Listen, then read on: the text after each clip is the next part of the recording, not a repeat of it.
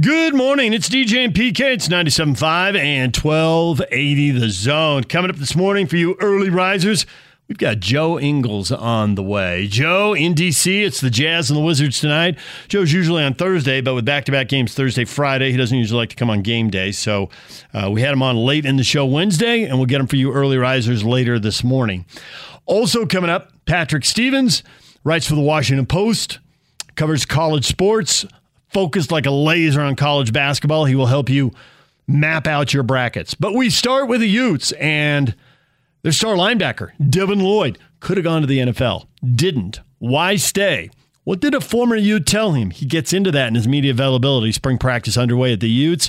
Up with the Utes, here's the Utah linebacker, Devin Lloyd, on 97.5 at 1280 The Zone. Devin, I think it's obvious that a lot of people expected you to go to the NFL after last year. What were the reasons that you came back? More than anything, I want to win. I want to leave with a championship, with a nice little ring on my finger, and hopefully a couple rings. And I want to bring guys along with me too. You know, I love helping others. I've said that before, and I know this team wants to be great. I know I'm not the only one on the team that wants to be great, and so I think just the collection of that, you know, just my passion for the game as well. I know the NFL isn't going anywhere. So more than anything, I just want to kind of cement a legacy here at the university and, you know, do a lot of great things here. And I knew I had an opportunity to leave, but it wouldn't have been up to my expectations, as far as the draft, I feel like. So, you know, I just felt like it was all around the best decision to come back and just invest another year's way to look at it. And just a quick follow-up, did the tragic loss of Ty Jordan have any impact on that? I definitely took into play just because it did affect me a lot. So it just, it definitely came into play. Trevor Allen, followed by Josh Newman. Devin, you guys are stacked at backer now, especially bringing in three guys out of the recruiting class that are highly talented guys. How important is it now more than ever to be a leader for them, especially going into your last ride at Utah?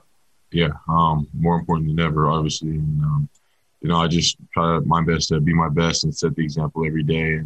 And those guys work their tails off every day. And so they make it really easy for me just to set the example. They want to learn. They want to get better. And, I love those guys just for, just who they are and how they work. So they make it easy on me. But, yes, it's definitely important, especially with a lot of young guys, to be a leader for sure.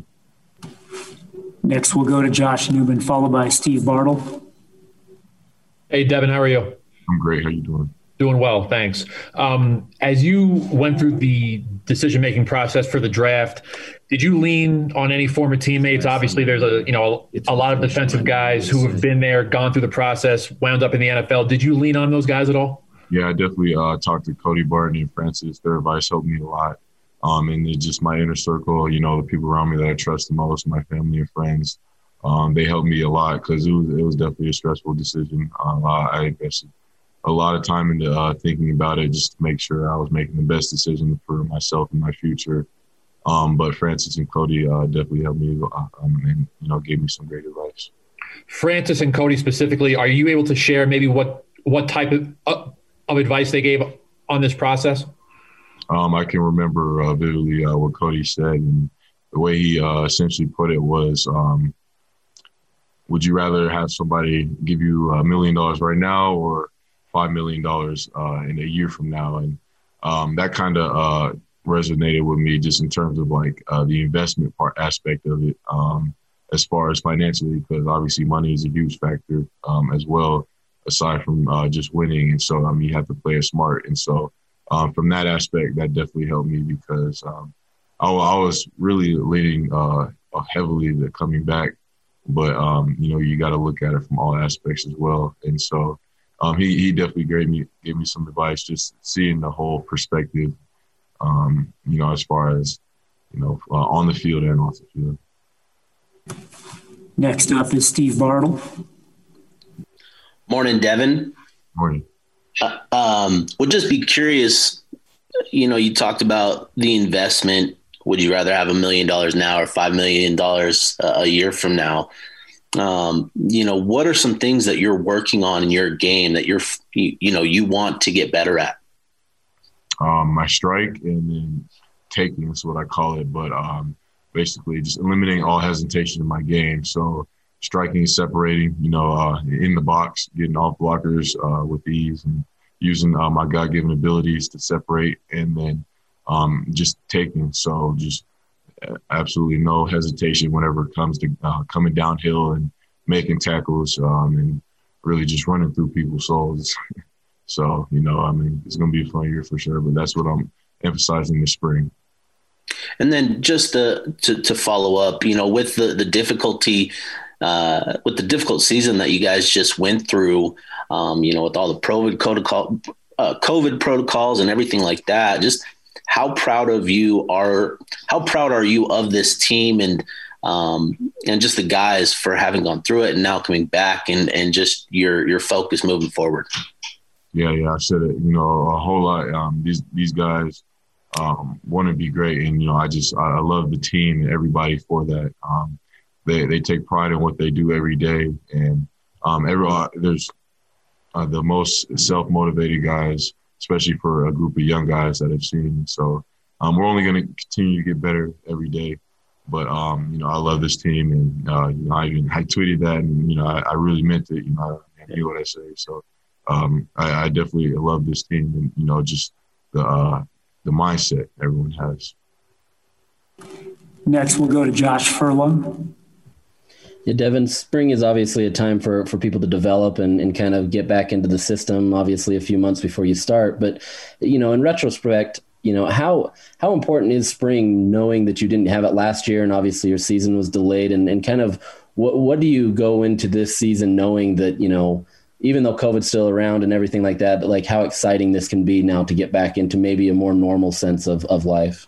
Yeah, spring is definitely important, especially for the young guys. Is the time of the year where mistakes are okay to be made. You can go out and just really just play as fast as you can, without the worry or stress of, if you do mess up, it's not necessarily okay, but it is okay just because it's, this is the time that you want to make mistakes. So it's definitely important for the young guys and just get everyone, up to speed as fast as we can.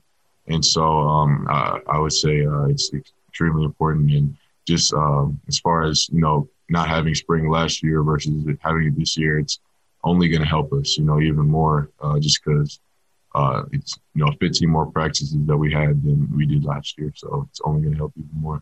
There's Utah linebacker Devin Lloyd. When we come back, Patrick Stevens from the Washington Post. Is Gonzaga going to run the table and go undefeated? Will the Pac-12 get a team to the Sweet 16? Will the Aggies and Cougars advance? Who will BYU play? Many questions for Patrick Stevens, and we will get to them next. Stay with us. Take the Zone with you wherever you go. Let's go. Download the all-new Zone Sports Network app on your phone and get live streaming of the Zone as well as podcast editions of every show. From Salt Lake to Shanghai, Provo to Portugal, or Ogden to Oslo, wherever you go, we'll tag along. Let's go.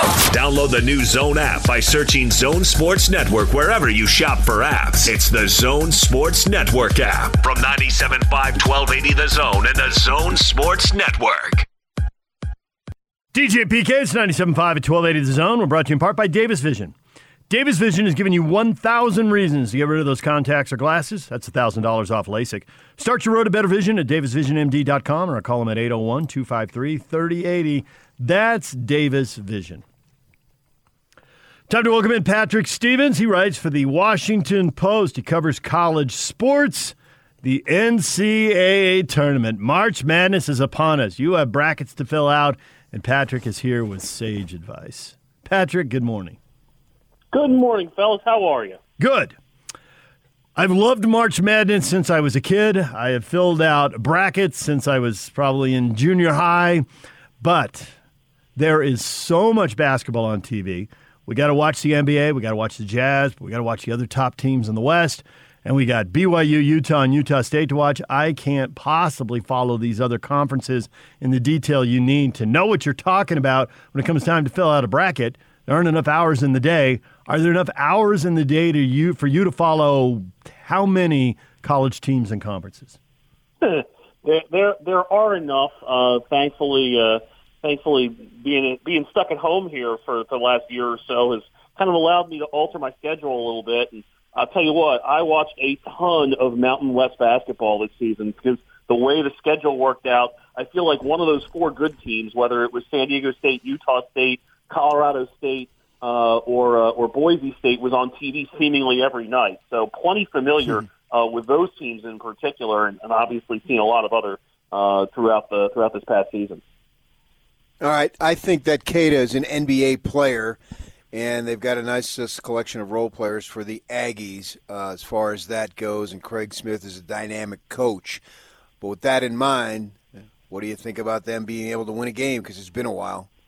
It has been a while, and you know, I look at that matchup, and Texas Tech is one of those teams that is it's been up and down for sure. Like it seems like they can never, if they get one, they're going to get two or three probably. But it's just as possible that they get bounced in the first round.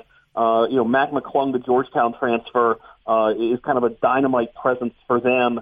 And as for Utah State, like you say, Keita's had a great season, and they play fantastic defense. I mean, this game, frankly, has the potential to be one of those 58, 57, grinded out, low possession type games. I think it's really one of the true toss-ups in the first round. But it would not surprise me at all if the Aggies are able to pull that one off and make it out of the first round for the first time since 2001. So interesting about Texas Tech being up and down, because this is the kind of thing that I just can't tell you. I haven't seen enough. The Big 12 and the Big 10, you know, their fan bases can argue about who's the best conference, but both those conferences are pretty deep, and they better be if these teams are going anywhere. Texas Tech tied for 6th in their league. Michigan State's 9th in their league. Now, are they down there because they are up and down, or are those leagues legitimately really deep? And these teams are tested every night, and there are no off games for these teams. Well, I think it's a stretch to say there's no off games in the Big 12 or the Big 10. In the Big 12, you've got an Iowa State team that went 2-21 and went 0 for the league. You've got Kansas State, which I think won 4 conference games and struggled.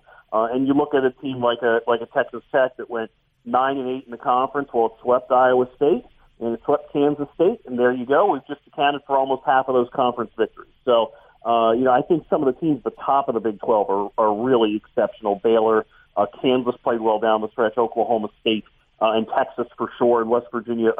A better version, I think, of Texas Tech being up and down. Over in the Big 10, I think in the Michigan State case, it's kind of a situation where they just weren't very good for a month or so, and their offense wasn't right at all. You look back at February 2nd, they were 8-7. They'd had a pause of a couple weeks, and since then they've played exceptionally well. So yeah, they're 9-11 or so in the league, but they were 2-7 at one point. And since then, they've beaten Illinois and Michigan and Ohio State. And they're a much better team, I think, right now than they are in aggregate for the season. I'll also say that those top 4 or 5 teams in the Big Ten are really, really strong, and will all have a chance to make multi-round runs here in the weeks to come. So with that being said about the Spartans, then I assume you've got them advancing in the what we call as the play-in game traditionally and playing BYU. Yeah, I like Michigan State a lot more than I do a UCLA team that has sputtered down the stretch. I think it's 4 losses in a row for them, and not to bad teams. All 4 teams that are in the tournament, Colorado, Oregon, USC, and Oregon State, that they're a team that just hasn't really accomplished a whole lot. When you look at their overall set of accomplishments, they beat Colorado at home. They swept Arizona, and there's not a whole lot else there. They're really a team that's hard to figure. I think Michigan State gets through and then starts to put the Tom Izzo rule to the test. You look back at Izzo's record in the second game at a site in the NCAA tournament. You might get 2 of those here this weekend potentially. That's going to be a tough haul for the Cougars, but I do happen to think that BYU, especially given how well it played in that first half against Gonzaga and how it largely avoided any sort of missteps throughout the season, that's a team I think is going to be a really tough out as well. I think a BYU Michigan State game would be one of the best second round or best I guess that's technically first round, but would be one of, along with that Utah State Texas Tech matchup, would be one of the better games. You guys are kind of lucky out there having a couple of those really high-end matchups in the first round. Patrick Stevens joined us. He writes for the Washington Post. He is paid to watch college basketball. Good gig. So I'm curious, when you're watching all the late-night games from the Mountain West, I assume you watch a lot of late-night Pac-12, and they got 5 teams in, which is good, certainly better than they've done in some previous years. But how many of those can get to the Sweet 16? None of them are seeded to get there. UCLA and Oregon State, I don't think anyone expects to see them in the Sweet 16. But the other 3 teams, if you're in that 5, 6, 7 range, you might make it. Are you penciling anybody in to get there? Yeah, I think if there's somebody that I like to be able to do some damage, it might be Colorado out of the whole bunch, although a potential second-round game against Florida State's a little scary. The Seminoles basically it feels like they have a roulette wheel that they spin every game, and which of these 13 or 14 players is going to pop up and score 14 points in a game. You really don't know with them. I do think it could be a first weekend wipeout for the Pac-12. Like you say, Oregon State 12 seed. Don't think too much of UCLA. USC's the wild card. I mean, you look at them, they've definitely got one of those teams that looks great. It's one of those all-airport teams. Looks fantastic. And Evan Mobley is going to be, one of the top 5 or so picks in the NBA draft in all likelihood. But that's another team that's inconsistent, and it's very possible that they get bounced by Wichita State or Drake, let alone Kansas the next time out. I think the best team in that league is probably Oregon. They won the regular season, but having a matchup with Iowa potentially in the second round is a tough draw for the Ducks. Gonzaga obviously undefeated. How much of a burden do you think that carries? Because it's like with them, unless they win it all, even though they've been just a phenomenal program for so many years, it's like, yeah, well, see, I told you, they play in a lousy conference. They're really not that good. I don't know if it's so much a burden. I think the interesting thing, and we saw this in the WCC final, is it's not like they've been tested here for the last few months. How do they react to suddenly being in trouble? And they reacted pretty well to BYU. They basically found their defense there in the second half of that game. I think, the interesting element of their bracket. So, you have Virginia, Iowa, Kansas as the other 3 teams in the top 4 seeds, and Gonzaga's already beaten all those teams. So does that make them feel better about their draw, or is it a situation where those teams, and they could run into as many as 2 of them, are those teams going to feel like they know what's coming, even if it's not something that you can deal with very easily? At least you have an idea what's coming. To me, I do think Gonzaga is, one of the top 2 or 3 clear-cut teams in the field. If you're sitting there saying, are you going to take X number of teams in the field? I mean, the question kind of is Gonzaga and Illinois and maybe Baylor versus the field. But I think with 3 guys that are, popping up on All-American teams in Kispert and Timme and Suggs, a fantastic freshman, it is going to be a disappointment for sure if this team is not standing at least going into the Final Four. And I think pretty clearly the expectations in Spokane are to snip the nets on the final night of the season. So, filling out your bracket, not one of your 10 brackets, your bracket of integrity, your most important bracket. I don't fill out brackets. I found that it's better for me not to do that in terms of being able to enjoy the tournament and cover it more effectively. Okay. But if you want some advice, I'm happy to give some. And that's exactly what I think our listeners want. Who should they put in their Final Four? Oh, gosh. I mean, I think I would go with Gonzaga out of the West. I think that's the team to beat there. The South is kind of the tricky bracket for me because I could see that thing getting blown up in any number of ways. I think Baylor could have problems, for example, with North Carolina in the second round. I think Arkansas might have the clearest path, and then Purdue's kind of an interesting team, too. So if you put me on the spot, I'll give you Arkansas there, but I don't feel great about that regional at all. In the Midwest, I'll go ahead and give you Illinois. I think a possible Illinois-Oklahoma State Sweet 16 game, the Brad Underwood Bowl, would be fantastic. And then in the East, I think Michigan without Isaiah Livers is going to be vulnerable throughout.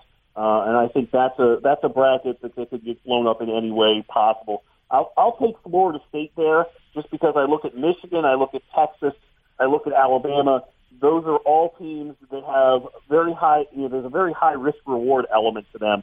A team that could create some problems in that bracket in particular is the 7th seed, Connecticut with James Bouknight. They've just been a different team since he's gotten back and healthy, and he could be the latest guard that carries UConn deep into the tournament. Have you heard any rumblings about all these coaching vacancies who might be interested? No, I'm not much into the rumor mill. Sorry. Steer clear of that, huh? So if you're looking, and maybe UConn is that team, if you're looking for the team that isn't seeded that well, that can make a deep run into the tournament, who are you looking at? Well, again, let's go region by region here. I think in the West, UC Santa Barbara it has been gifted kind of a spot there that is favorable. They get a Creighton team in a little bit of turmoil in the 5-12 game. You don't know whether Virginia is actually going to, make it to the starting line right now. But Santa Barbara, with Ja'Cory McLaughlin, the Big West Player of the Year, has lost only once since New Year's Day. A team that's not hard to like. Winthrop, the 12 seed in the South, has only lost once. Chandler Vaudrin has 3 triple-doubles. They draw Villanova, who's down at starting point guard, and Colin Gillespie. I think they can win at least one game and maybe multiple games in that South bracket. In the Midwest, I think Syracuse, having slipped in, is really dangerous. They've been playing well. I mean, on paper, their profile, I don't think that they should have avoided a play-in game. I didn't even have them in, but I can understand the appeal to them. But subjectively, they beat Clemson, they beat Carolina, and they nearly beat Virginia all since the start of the month. And the last time that they barely avoided a play-in game was 2016, and they with an assist from Middle Tennessee knocking off Michigan State, they ran all the way to the Final Four. And then in the East, if you want a team that has a chance to do a little bit of damage, it could be that Michigan State team if they can catch fire. I don't know if they can achieve the consistency necessary to pull that off. Another team that I like, I don't know if they can beat Michigan in the second-round game, but St. Bonaventure is really well coached, the Atlantic 10 champions. Kyle Lawson, the point guard, Oshuna Shuni, the big man in the middle, and Mark Schmidt, really one of the underrated sideline guys in the country. I think they have a chance to really make a little bit of noise, but they're probably going to have to take advantage of Isaiah Liver's absence from Michigan to make that happen. Patrick, I'll be honest, after you said UC Santa Barbara, I kind of blanked out. I am a Gaucho, and we have one NCAA tournament win all time. I'll take 2. I think you're going to. I think come Saturday, you're going to have a second one to celebrate. Patrick Stevens, the Washington Post college sports guy. May he be right about the Gauchos. Thank you, Patrick. Thanks so much for having me, fellas. All right, Patrick Stevens, you can read him in the Washington Post. There it is, PK. Put the Gauchos in your bracket. Make it happen. To you, I'm happy for you. Grand Canyon, 15 seed. It could happen. If it does, I'll be happy for you. I have no interest in that, personally. You can't even fake it for radio? Come on, PK. It would be cool for the program, for sure. But I don't... You're not living and dying with the Grand Canyon basketball. I take personal satisfaction with in that regard. I've been in this business too long. But it certainly would be cool. I mean, we love 15s beating 2s no matter who they are. It's always exciting. It's a game you got to flip on if you see it's close. I think for Grand Canyon, though, the bigger story is they want more. They want to get in the West Coast Conference. Yeah, right? It's a religious-based conference, obviously. I think Pacific is not, but Pacific was established by the Methodists, if I remember correctly, whatever. But anyway, I think they would love to join the conference, and they don't feel the football program, obviously. And actually, when you think about it, it would be a decent fit. And if I'm the West Coast Conference, I seriously consider it because their basketball program is improving. They got Drew there to coach the team, and have that Phoenix market. Yeah, smack dab in the two I've read about are Grand Canyon and Seattle, and there's good high school basketball players in both of those areas, so that makes sense. I don't know if they want to go to 12, but to go down there and have that opportunity, they would, in my mind, they would automatically be in the top half of the conference. because they care. It matters. That ought to get them over a lot of teams really quickly. Yeah, exactly. It's not just something that we have because we have it. They have it and they want to win. They want to win at the highest level, and this is their first opportunity to go to the NCAA tournament. So that's a big story there. I saw a thing that they listed the top coaches, all the coaches in the tournament, so 68, where they ranked them according to their playing ability. And Drew, who hit that shot, who was it, against Mississippi State? They had the kid throw the ball, and then the kid just deflected it to Drew coming running down the right side. He hits that shot at the buzzer. So does the swan dive, right? Yeah. Yeah. I think he was in the top 5 because he did play a little bit in the NBA. I think they had Mark Pope at 4, and then, of course, they have Patrick Ewing, number 1, because he's a Hall of Fame player, and I don't think that there's any other player or a coach who was a Hall of Fame player.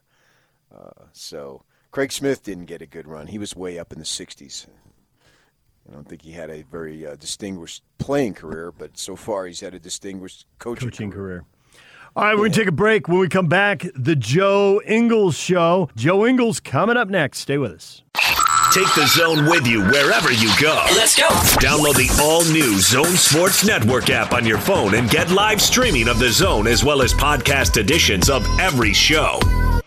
From Salt Lake to Shanghai, Provo to Portugal, or Ogden to Oslo, wherever you go, we'll tag along. Let's go. Download the new Zone app by searching Zone Sports Network wherever you shop for apps. It's the Zone Sports Network app from 97.5 1280 The Zone and the Zone Sports Network.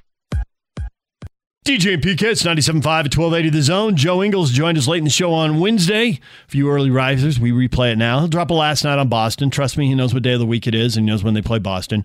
But he wanted to go on a little early this week because they get the back-to-back Thursday, Friday. He doesn't usually like to come on game days. Prefers the day off. So the Jazz do play the Washington Wizards tonight. They're 10 games under 500. This is a great chance for the Jazz to pick up a win. So here is Joe Ingles with PK and I on 97.5 at 1280 The Zone. This is the Zone Sports Network. Back to Joe, and he'll flush. And it's time to hear from the best looking, most charismatic, and certainly the most intelligent member of the Utah Jazz. Jingle bells. Joe Ingles. Gives it back to Joe. To the cup, slams it in. And yes, for the record, Joe wrote this introduction. This is the Joe Ingles Show with DJ and PK. Who? On 97.5 1280 The Zone and the Zone Sports Network. The Joe Ingles Show with DJ and PK is brought to you by Cypress Credit Union. It's the longest serving credit union in Utah. Cypress Credit Union is here to help with all your financial needs. Cypress Credit Union, your future is our future. Time to welcome in Joe Ingles to his own show. Joe, good morning. Hi, good morning. Trapped in your hotel room, first in Boston, now in Washington, unable to walk around some of those walkable cities. You sound a little depressed, Joe. Yeah, it's not as fun as it used to be. You had to go out and eat and do it, like you said. I mean, I think we were allowed to go for a little quick stroll out, sneak out and get out and for a quick walk, but yeah, not much going on. A lot of testing and a lot of sitting in the room. You have that cross-country flight the other day. When you guys are, I was just going to ask you, what do you do in that situation? Because you're cooped up in the hotel. Now you're cooped up in a plane that's probably the longest trip you've been on as an NBA player. Yeah, it was. I think it was like 5.5 or something like that. 5:40 or something. They ended up taking. We could have just kept going the other way and gone to Melbourne. It would have been back home. Would have been able to see some family.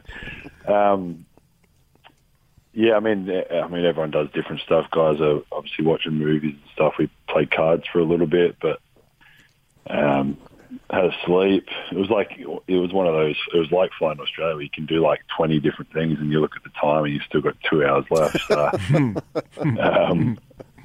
yeah, it was obviously a bit of a kind of weird scheduling.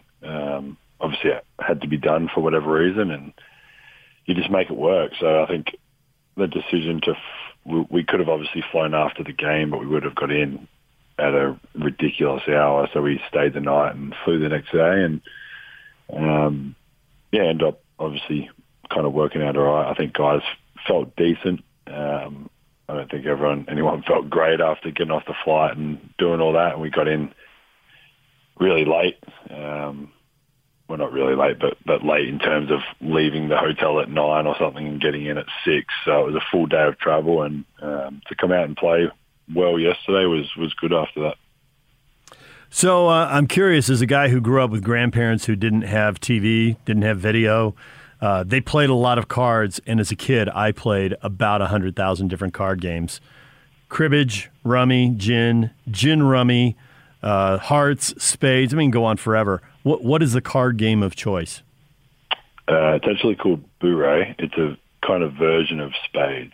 I don't exactly know the difference because I'd never played spades. I got introduced to Bourrée as a not young guy, as a NBA player.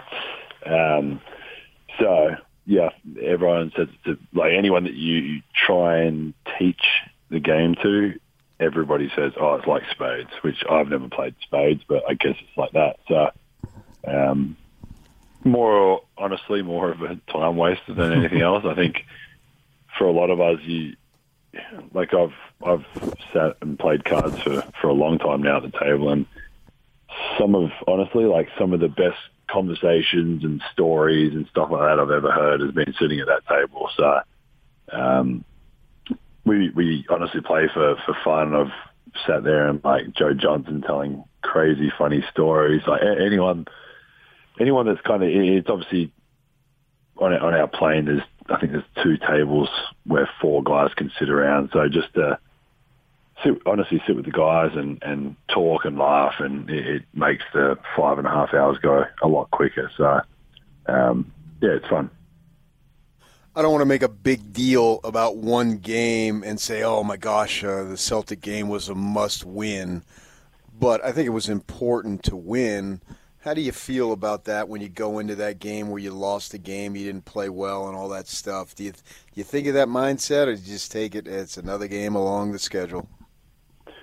Yeah, I mean, I don't think at this point it wasn't like we were down 3-1 or whatever. Like it wasn't a must-win. We didn't... if we'd lost, we weren't knocked out of the NBA. But in terms, like you said, like it's important, and obviously we wanted to get back on the right track, and we hadn't played well for those kind of first 2 games. Even the first game out of break against Houston, we obviously won the game, but we gave up a 20 or whatever point lead, but played well in stretches, I guess, there, but obviously to give up that lead, and then Golden State was probably more bad than good. So obviously coming into this one, and obviously like Boston's a really good team too. So I think just making sure, and that's where I think the long flight and the long day and all that could easily be a distraction. And we did have a long day of travel, a full day of travel. It's easy to chalk it up as a bit too, like kind of a little bit too hard and move on to the next one. But I think everyone, obviously the way we played those first 2 games, we wanted to kind of flick the switch a little bit and just get rolling a little bit. I don't think we'd played, I think we shot 43s. I don't know if we'd shot 40 in those first 2. If we did, it didn't feel like we did. I think we played a lot more like ourselves yesterday on both ends of the floor, defensively and offensively. So yeah, it was good to, like I said, kind of flick that switch on how we had played those first couple games, and again get a good win against a really good team who's playing a lot better than kind of what they were at different times this year. So in the time I've been here, a lot of Jazz players have come and gone, and you forget a lot of stuff, but there's usually a snapshot or 2 for each player you kind of remember. And I think when that time comes for you, what I'm going to remember is you hitting a 3 in front of the opposing bench, and more often than not, turning over your shoulder and telling them something as you head back down court. You did it again against the Celtics, and I'm wondering, When you do that most of the time, is it just for the sheer joy of talking trash to the bench? Is it because you know somebody on the bench and you need to specifically talk to them, or they've been yapping at you and we just don't know it, and you're getting in the second word because they fired the first shot? What was it against Boston, and what is it usually?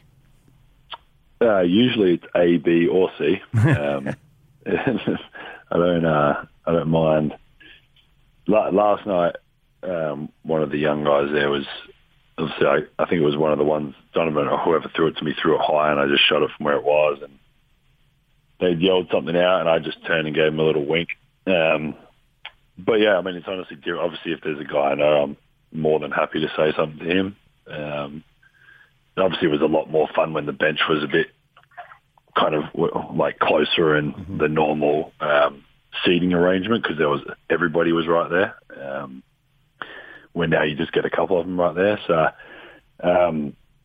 yeah, honestly, just whatever. I think a lot of the time if you're in that corner in front of the bench, and I guess it's the same on the other side when the crowd is normally there and there's courtside seats and they're literally like one large step away from you. As they see the ball coming or whatever it is, and obviously having a shot that looks a little funny and awkward probably doesn't help too. But it's more of like you go to catch the ball and they're yelling something to try and distract you or whatever. So just got to let them know that I don't get distracted by these people. They don't bother me. So you also had something to say to the referee during the game. I thought you got fouled. It's kind of foul. They sometimes call. Don't I do that every game? You do, but this was a little different. And I know that you're a vet now, and you've got a little bit of a rep, and you see them, and they see you because it's not that big a league, right? And so I'm wondering, how much of it is just the emotion of the moment, you just say whatever, and how calculating do you have to be when you talk to refs? So A, you don't get a T, B, you don't get another bad call a couple possessions later because the guy's mad at you, and C, possibly you even get the good call a couple possessions later because now he realizes what you saw and he's looking for it. How do you play that?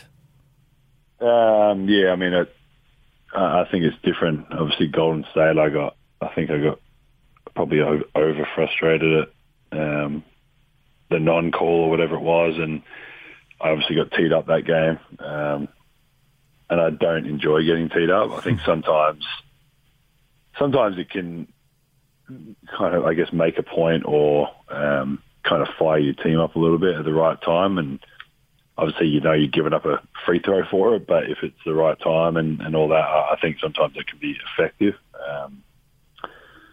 I can't remember what I was talking about last night, but there was one position I remember walking out there a couple of times and asking them a question because we thought Bojan was getting held, like he was holding his jersey, and I was just trying to explain, like I think sometimes, and this isn't even on them or anything really, but just realizing that like a pull of a jersey can make more of a difference than they might think. Like if he doesn't hold Bojan's jersey, he comes off a pin down and he's probably wide open to shoot it. He grabs his jersey and pulls up Bojan, kind of turns and looks at him or tries to push his hand off, and it kind of like junks up that whole possession. I remember talking to him about that one time. Like it might look like nothing, but it affects it more than I think they think, or like even the players think. Like if Bojan doesn't turn and look and try and like hit his hand off or whatever, then maybe he comes off and he's wide open.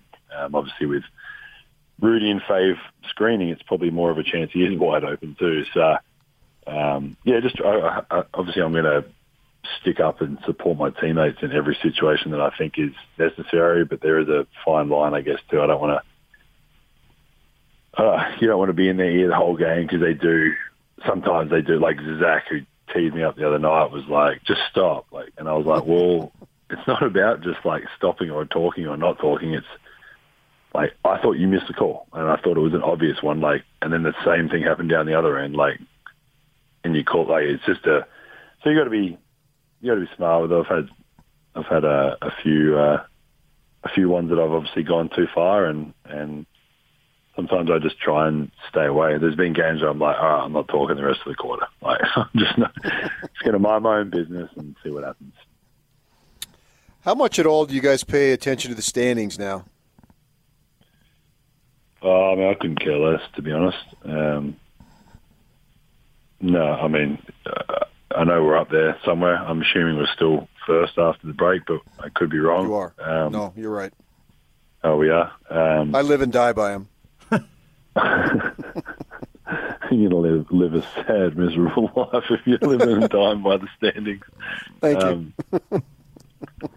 No, I think just, I mean, obviously there was enough talk. Like, you hear it, you see it. I don't jump on my phone when I get up each morning to check the standings and all that. But at the end of the day, like I have said before, it's first, second, fifth, like whatever it is. Obviously, you want to be. I'm not saying we don't want to finish as high as possible, win as many games as possible, but we want to be playing our best basketball at the end of the year. So, yeah, if that's the case, and we're top or we're third or whatever it is, and it kind of is what it is. But yeah, it's not we don't come in just saying that we want to finish. Like, it'd be nice to finish top, but there's a lot more of a process of what goes on than just trying to finish top. So, March Madness is a big deal here. College basketball is a big deal for you and for Rudy and for Bojan. You know, if you're a foreign guy, you don't have a dog in the fight. But I'm thinking on these plane trips, and you're on the road with nothing to do, that some of these guys who do have schools, I mean, Donovan's got to be quiet because Louisville's not in, but some of these guys probably have a lot to say about March Madness. Is there a lot about that going back and forth on the team, or no? There hasn't been too much yet, but I'm sure it'll heat up once it gets going. I'm on the Baylor Bears this year. Is that what they're called? Yes. Gators? Yeah, you're right. Yeah. You got it. Well, Roy, I assume this is Royce, right? Royce got you going? He's a Baylor guy? Lindsay? Well, yeah, Dennis? There's a way bigger backstory. Okay, let's hear it. That's the one reason I didn't want to support them, because of Dennis. I didn't want to. I wanted to be able to go against, so I could argue with Dennis about something. But Baylor was actually one of the schools, and probably, if not one of the closest schools, if I went to college, I was going to go to. Scott Drew, who is still the coach now, was recruiting me. Whatever it was back in 1972 when I was a young fella. I actually would have been there with Epé if I decided to go, which would have been kind of cool. But yeah, didn't obviously go. But yeah, I don't know. I don't think St. Mary's are in this year.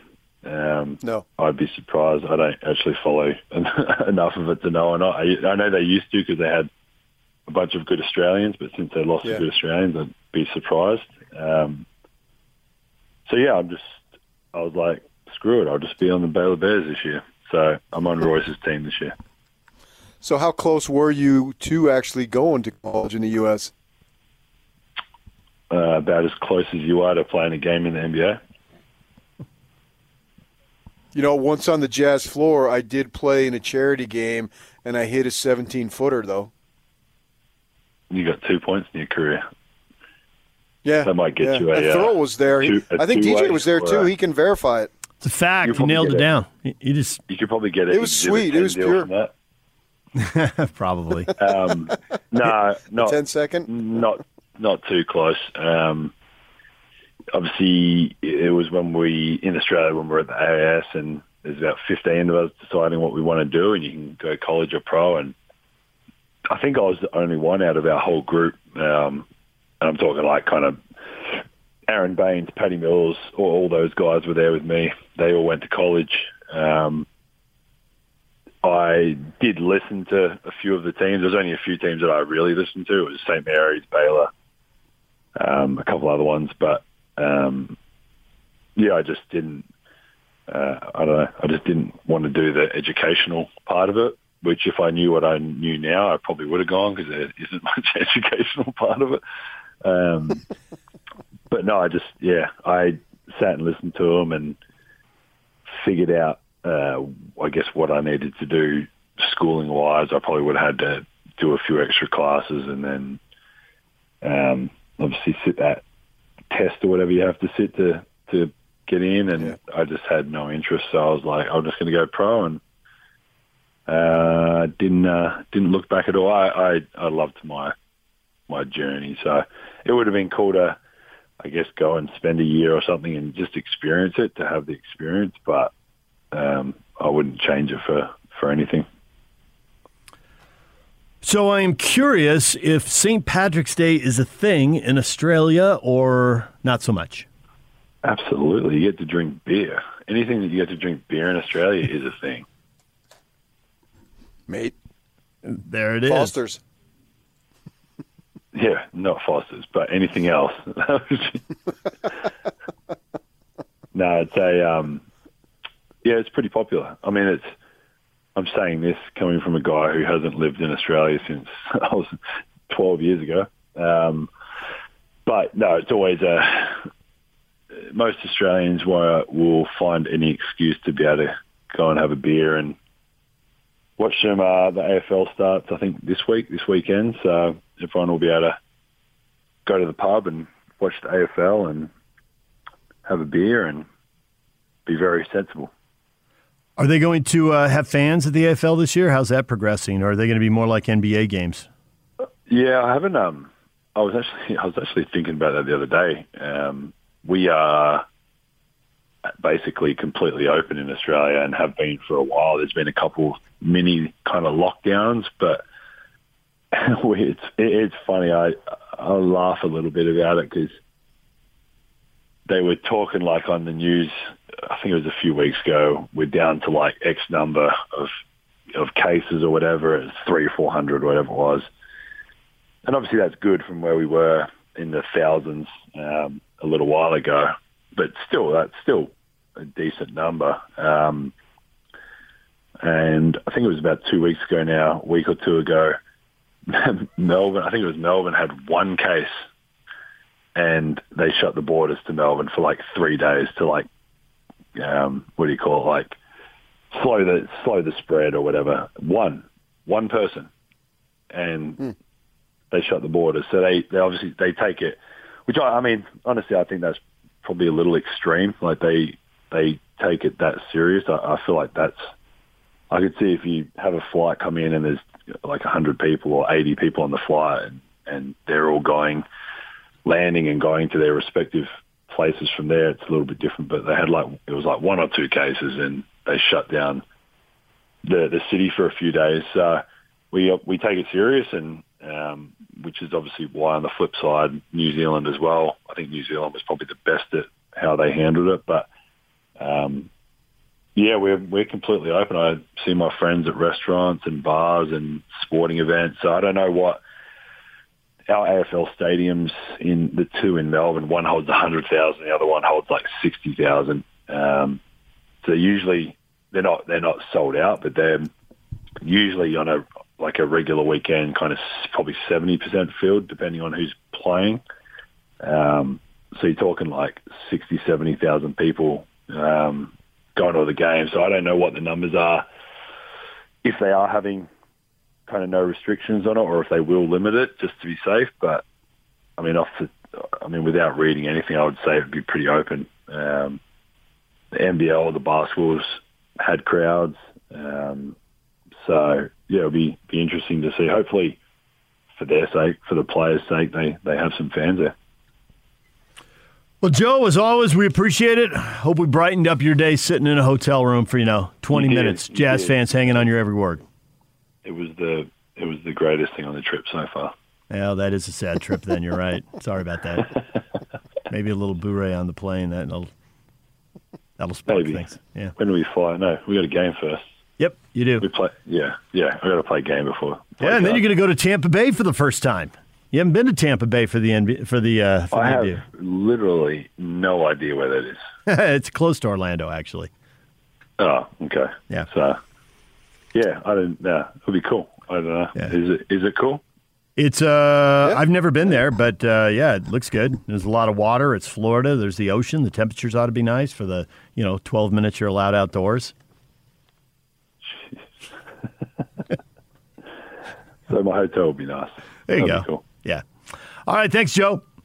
No worries. Thanks for having me. Joe Ingles Show right here on 97.5 and 1280 The Zone, and it is brought to you by Cyprus Credit Union, where your future is our future. When we come back, what is trending? All the headlines. Stay with us. Your day is just begun. Yeah! But for DJ and PK, they're just hitting their stride. It's time for all your headlines from the night in sports as DJ and PK tell you what's trending. Are you ready? On 97.5, 1280 The Zone and the Zone Sports Network. Yeah! Hashtag Utah Jazz.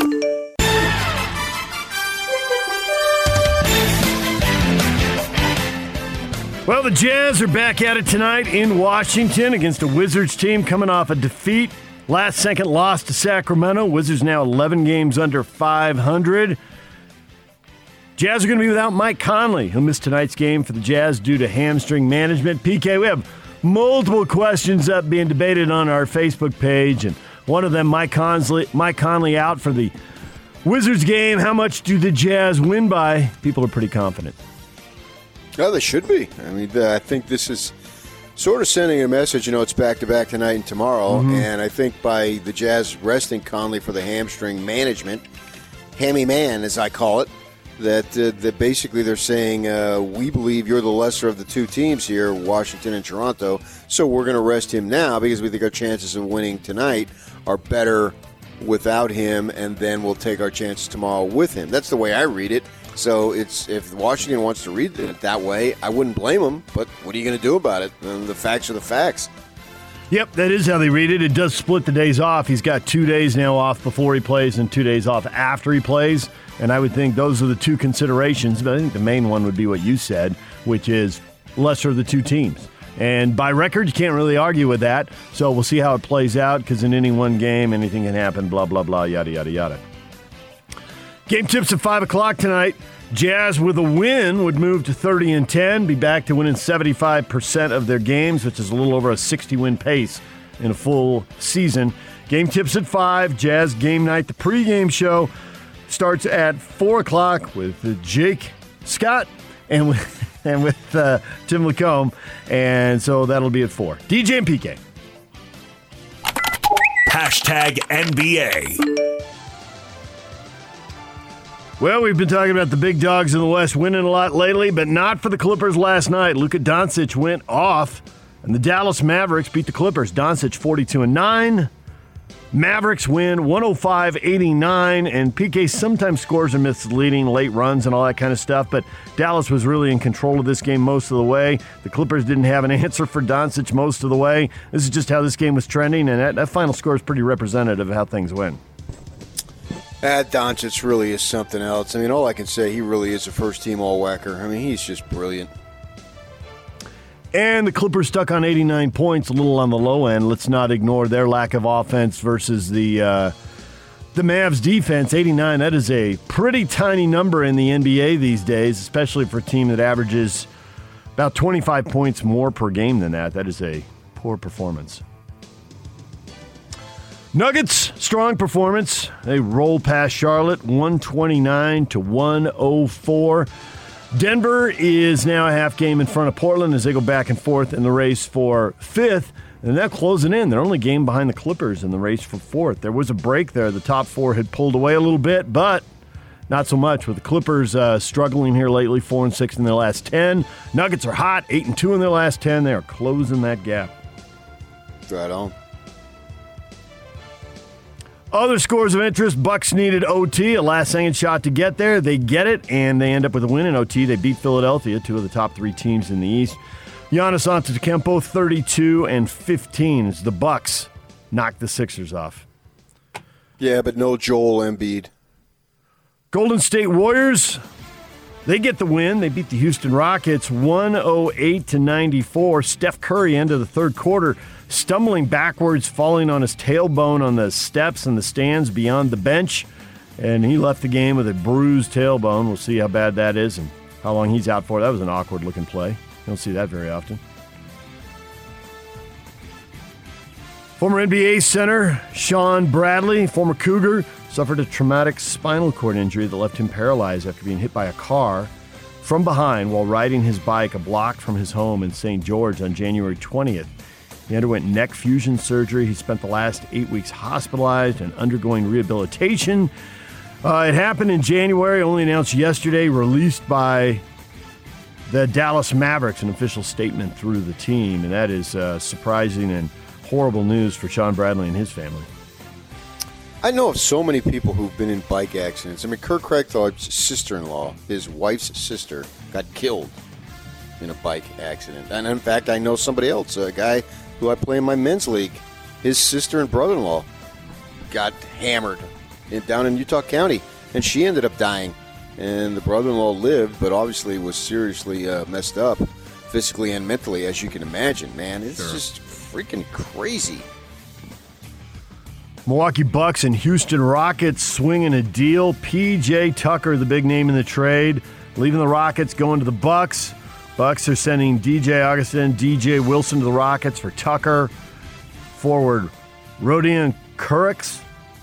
The key to completing the deal includes redirecting of draft picks the two teams had previously traded. So Houston's pushing back a 2022 first-round pick that Milwaukee owes it to the unprotected 2023 draft, sources said, and the Rockets get the right to swap their 2021 second-round pick for the Bucks' 2021 first-round pick. They say thing comes in threes, so I would like 3 DJs. How about you? Put me in the deal? Man, a Bucks fan's going to be disappointed. Yeah, but Houston would be ecstatic. So would everybody who plays Milwaukee. Can make a lot of people happy. All right, DJ and PK. Hashtag college basketball. All right, PK. March Madness gets going officially now. The first 4 games. And there are 3 games. And then the big one with UCLA and Michigan State. Drake and Wichita State. 4:27. That game is on, is that on TBS or TNT, Yak? They're split across True TV and TBS tonight. Okay, so it's TBS. Don't know. TBS for Drake and Wichita State. It's TBD, PK. Texas Southern, Mount St. Mary's, App State, Norfolk State. Those are the True TV games. HCAC. HGHC. Who gives a crap? I was going to say. Well, you do when you try to find the game.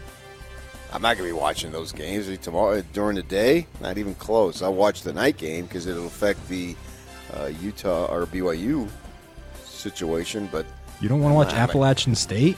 I couldn't. No, I'm going to less, skip no. App State and Norfolk State. And then, because by that time the Jazz game's Yeah, on. the Drake Wichita State game will go. What about Drake Starts Bulldogs? like 30 minutes before the Jazz, 45 minutes. That's a good point. Nothing against the Drake Bulldogs, and Wichita State's a little bit of a You'll- brand name, but yeah, you'll be flipping Jazz over. take precedence. But you'll be Yes. flipping over No, during commercial We'll be breaks. flipping over to watch the Jazz, yes. I won't be flipping over to watch the Jazz game. Is that what you just No, said? I said I'll we be will locked be. on the Jazz. Okay, good. We'll be locked on the Jazz. There we go. I like to No, have a I'll- second game if- to flip to. Well, no, I'll flip over to what's going on with the Kardashians. First things first, keep your LA roots.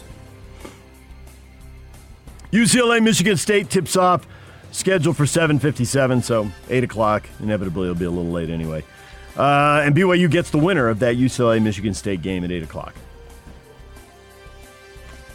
Group of college basketball players competing in this year's NCAA men's basketball tournament are using March Madness' bright spotlight to push for changes in NCAA rules and federal laws that will provide more protections and opportunities to make money for college athletes. Spearheaded by a trio of Big Ten upperclassmen, they plan to protest throughout the tournament on social media using the hashtag #NCAAProperty. Host panel discussions with athletes and experts to discuss unjust NCAA rules and ways to ensure college athletes are treated fairly. They did not indicate any plans to boycott games. Well, that's their biggest leverage right there. Oh, that would be stupid. Not doing it. That's my biggest leverage. It's also your biggest self-spite. I say go for it, man. Do it. As someone who paid for, and I think I'm the only guy on the station who paid for every cent of his college education, I would hashtag free education, but that's just me. But I don't begrudge these guys from doing it.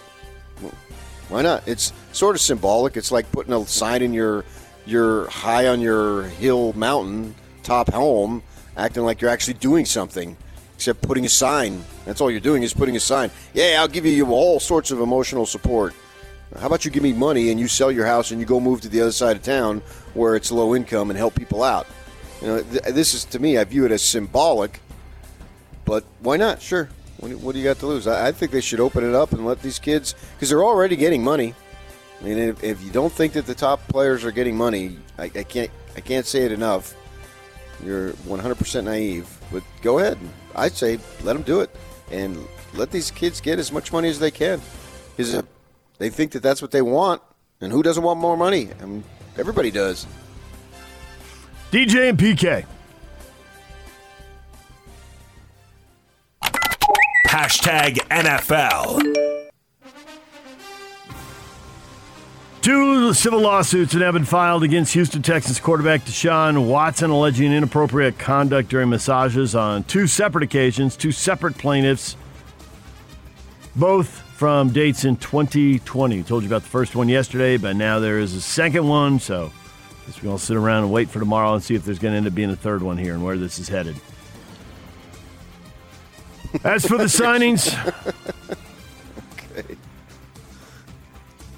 As for the signings, former All-Pro corner Patrick Peterson is signing with the Vikings on a 1-year, $10 million deal. Kyle Van Noy signing with the Patriots, 2 years, $13.2 million for Van Noy to leave Miami and go back to New England.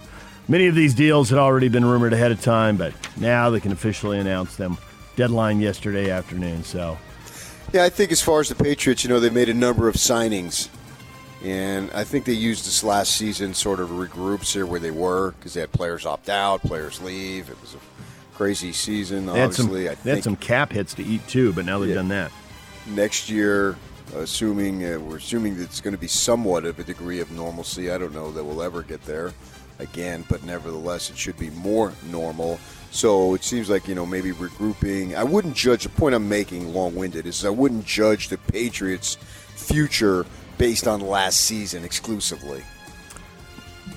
Yeah, I guess mentally I've established last season as kind of the floor for them, and how much do they bounce back? I would expect some bounce back because there were a lot of things about last season that were odd, including the number of players they had opt out. So I'm thinking 7-9 is the worst. Cam Newton back as quarterback for another year, and he did not throw the ball well at all, near or at the bottom in key statistical categories. Now, was he hurt and hiding some injury? Is he going to be better just because he's healthier, or is he, basically all done? Should be a better team around him, so that ought to be worth something. 7-9. If you win 3 more games, are you a playoff team? Now, the Dolphins did last year. They were 10 wins and didn't make it. Usually, you make it with 10 wins, and they didn't. So, but I don't know that they can get all 3 of those wins back. See how it plays out. What is Trending is brought to you by Shamrock Plumbing. There's no job too big or too small. Get the personal touch with Shamrock Plumbing. Call them at 801-295-1690. That's Shamrock Plumbing. Coming up, TV voice of the Utah Jazz, Craig Bolerjack at 8 o'clock. Carlos Silva Jr. covers the Texas Tech Red Raiders for the Lubbock Avalanche Journal. Texas Tech getting ready to play Utah State. He'll be on at 9 o'clock right here on 97.5 and 1280 The Zone.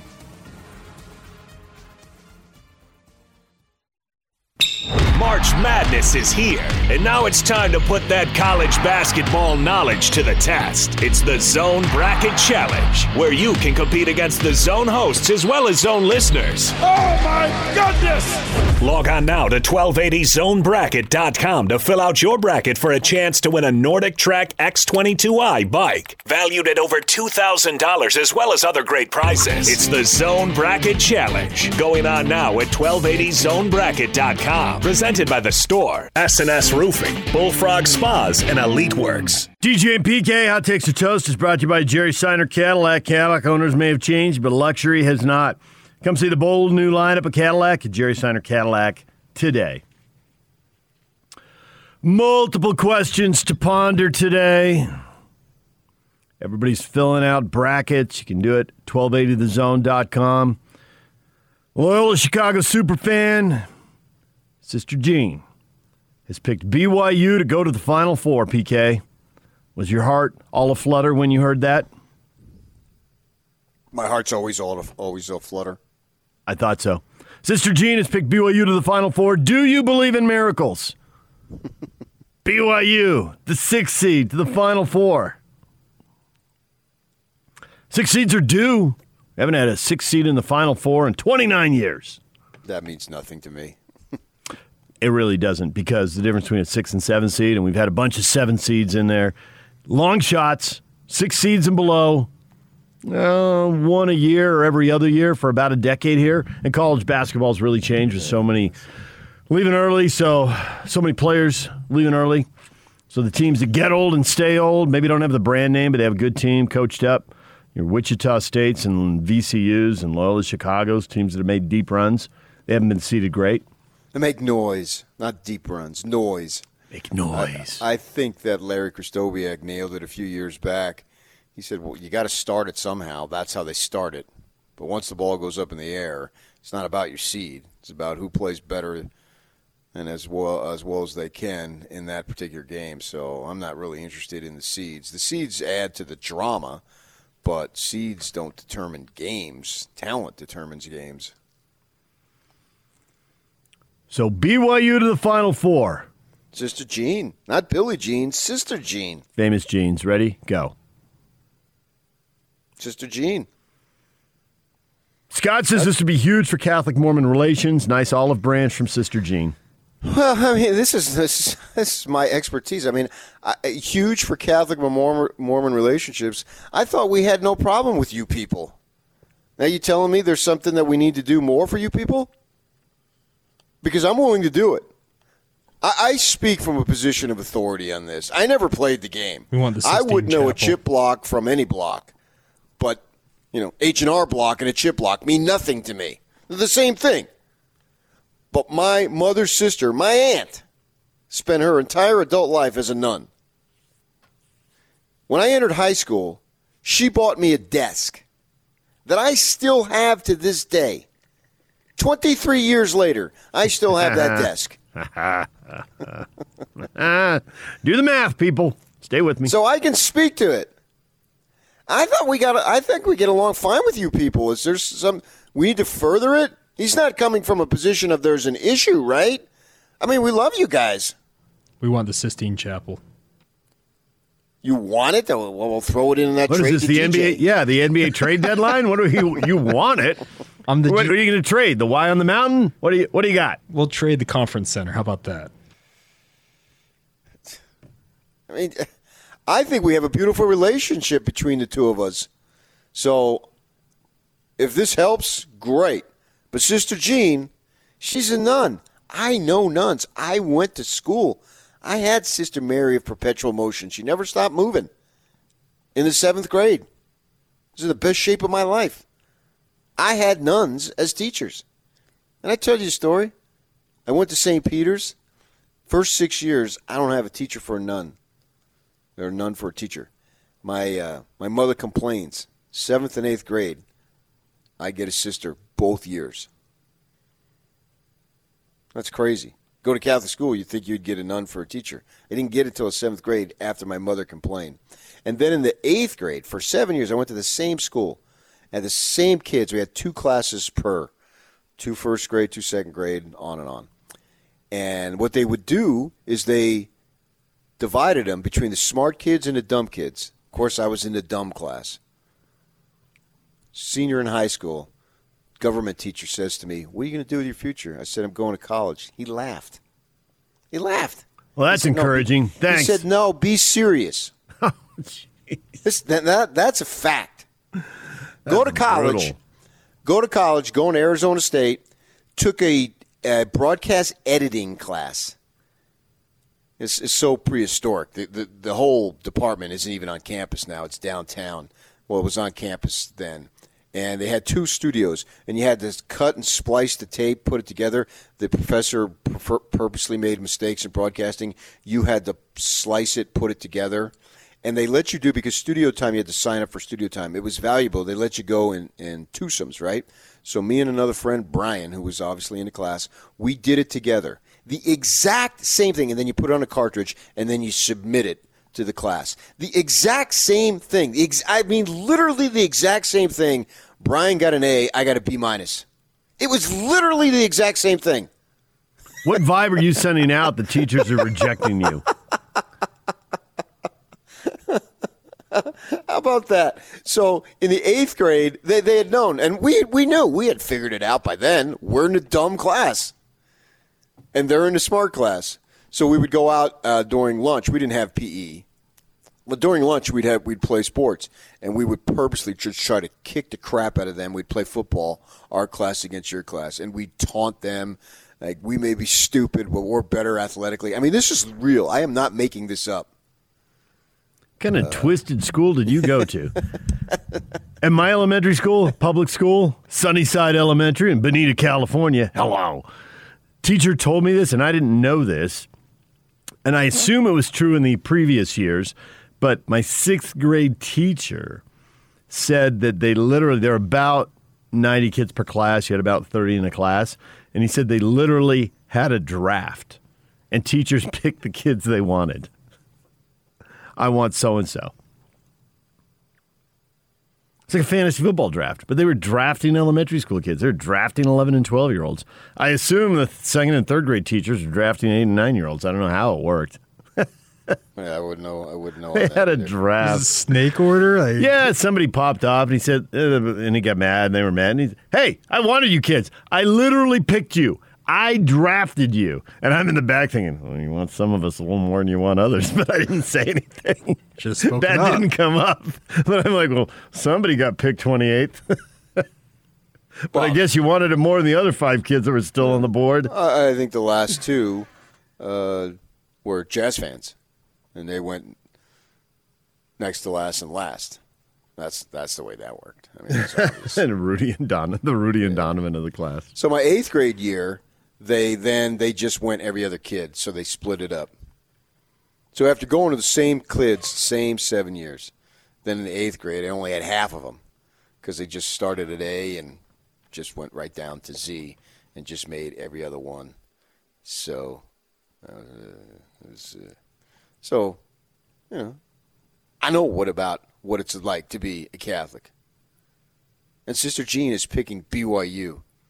And Andy Katz interviewed her. Hard hitting. Way to go. I thought I was watching the late night talk shows. Now that we've had the presidential change. I'm going to grill the 101-year-old sister now on her NCAA picks. Well, I kept them in the Elite 8. Oh, and then I just, for the Final Four, I just have Gonzaga, BYU, Baylor, and West Virginia. How about that? All right, there it is. BYU to the Final Four. That would be absolutely awesome. Going to be the Cinderella this year. Move over, George Mason. Would that be a Cinderella? A 6 seed? Oh, you and your freaking seeds again. Yes. Jeez. She goes on to say she doesn't pay attention to the numbers. That's why she doesn't go by right. seeds. You and the seeds. Who cares what the seeds are? And I get it if you're a 14, a 15, a 16, and you're playing these rinky-dink conferences that you get the automatic bid and you're just happy to be there. That's outrageous. But BYU's just not happy to be there. I mean, yeah, but will they be happy to be there if they get to a Sweet 16? They'll be happy to be there. They're not going to be happy to be there when they walk out there for the first game. 16, Elite 8. You'll be happy to be there every place, but that doesn't mean you're satisfied if that's what you're asking.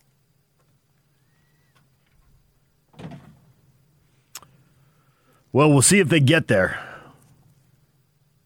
But I think that's the risk when you're BYU and you don't have a history of going to Sweet 16s. Be a huge now. You know, if you're not coming back to campus and getting all the pats on the back, and they won't be this year because they'll all just be staying in Indiana. Well, it would be a run that would have them facing off against Gonzaga in the Final Four. So round 4 against the Bulldogs. The first Final Four in school history. Being happy to be there. Well, I mean, they made massive improvement from games 1 and 2 to 3. It's a good point. Play Gonzaga. Just making the Final Four would be incredible. Yes, it always is. It's not going to be any less incredible for Gonzaga. It's not like they have a string of Final Fours. How many, PK? Count them up. Yeah, that would obviously be 1. And there it is. Yeah. So of course, making every step you take is something to celebrate. but it doesn't mean you have to be satisfied with it. I mean, BYU, you got to give Pope credit as far as what he's decided to do immediately is get old and stay old. He's 2 for 2 in that category. I don't think there's any question about that. So with that in mind, you have some level of maturity. I mean, just listening to Harms talk on Sunday, you felt like you were talking to a 35-year-old guy about what he was interested in and what he wanted to see happen. And Barcelo, yeah, these kids have been around the block. And that's the great thing about bringing in these older guys is that they have a lot of perspective, and their perspective has changed. And their perspective at this point is about winning. And we've talked for years about how Dave Rose lost what he called those program players because their perspective really wasn't about winning. Their perspective was about, where's mine? Gordon Hayward types. Hayward wanted to shoot more. Let's just call it like it is. He wanted to be more of the offense. He was getting $30-some million a year to play friggin' basketball, and he clearly wasn't happy in Boston. So he wanted more, and he got more. Now, the team isn't any better. They're about the same, but I would assume he's happier because he's jacking up more shots. Right? That's what he wants. He's still obscenely rich and will always be. And Charlie and Bernie and the kids there, good for them. They'll have that privilege that I'm supposed to have myself, but they'll have it, and good for them. Well, you get these fifth-year seniors and these guys that Pope has brought in, you can tell they're about winning. And everything else is all secondary. And that's a great position to be in. So I think that's one of the advantages of what Pope is doing as far as getting old and staying old is that you can see it's all about what we can do, what I can do to help this team win. And maybe that can carry them a little bit more than their seed would indicate. The great thing about it is they'll have the opportunity.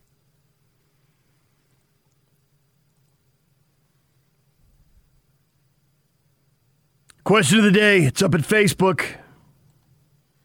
BYU to the Final Four. Sister Jean picked him. Do you believe in miracles? Mark says, I guess we'll find out if Austin Collie is right when he said magic happens. He was right. He was speaking from the past tense. He wants the future. He wants Final Four magic happens to prove the point. Rick says, what's a Sister Jean? Come on, Rick. You know who Sister Jean is. That would be who's a Sister Jean. Brooks says, I believe in Sis Jean. And it's not Sis Jean. That's all disrespectful to nuns. It's Sister Jean.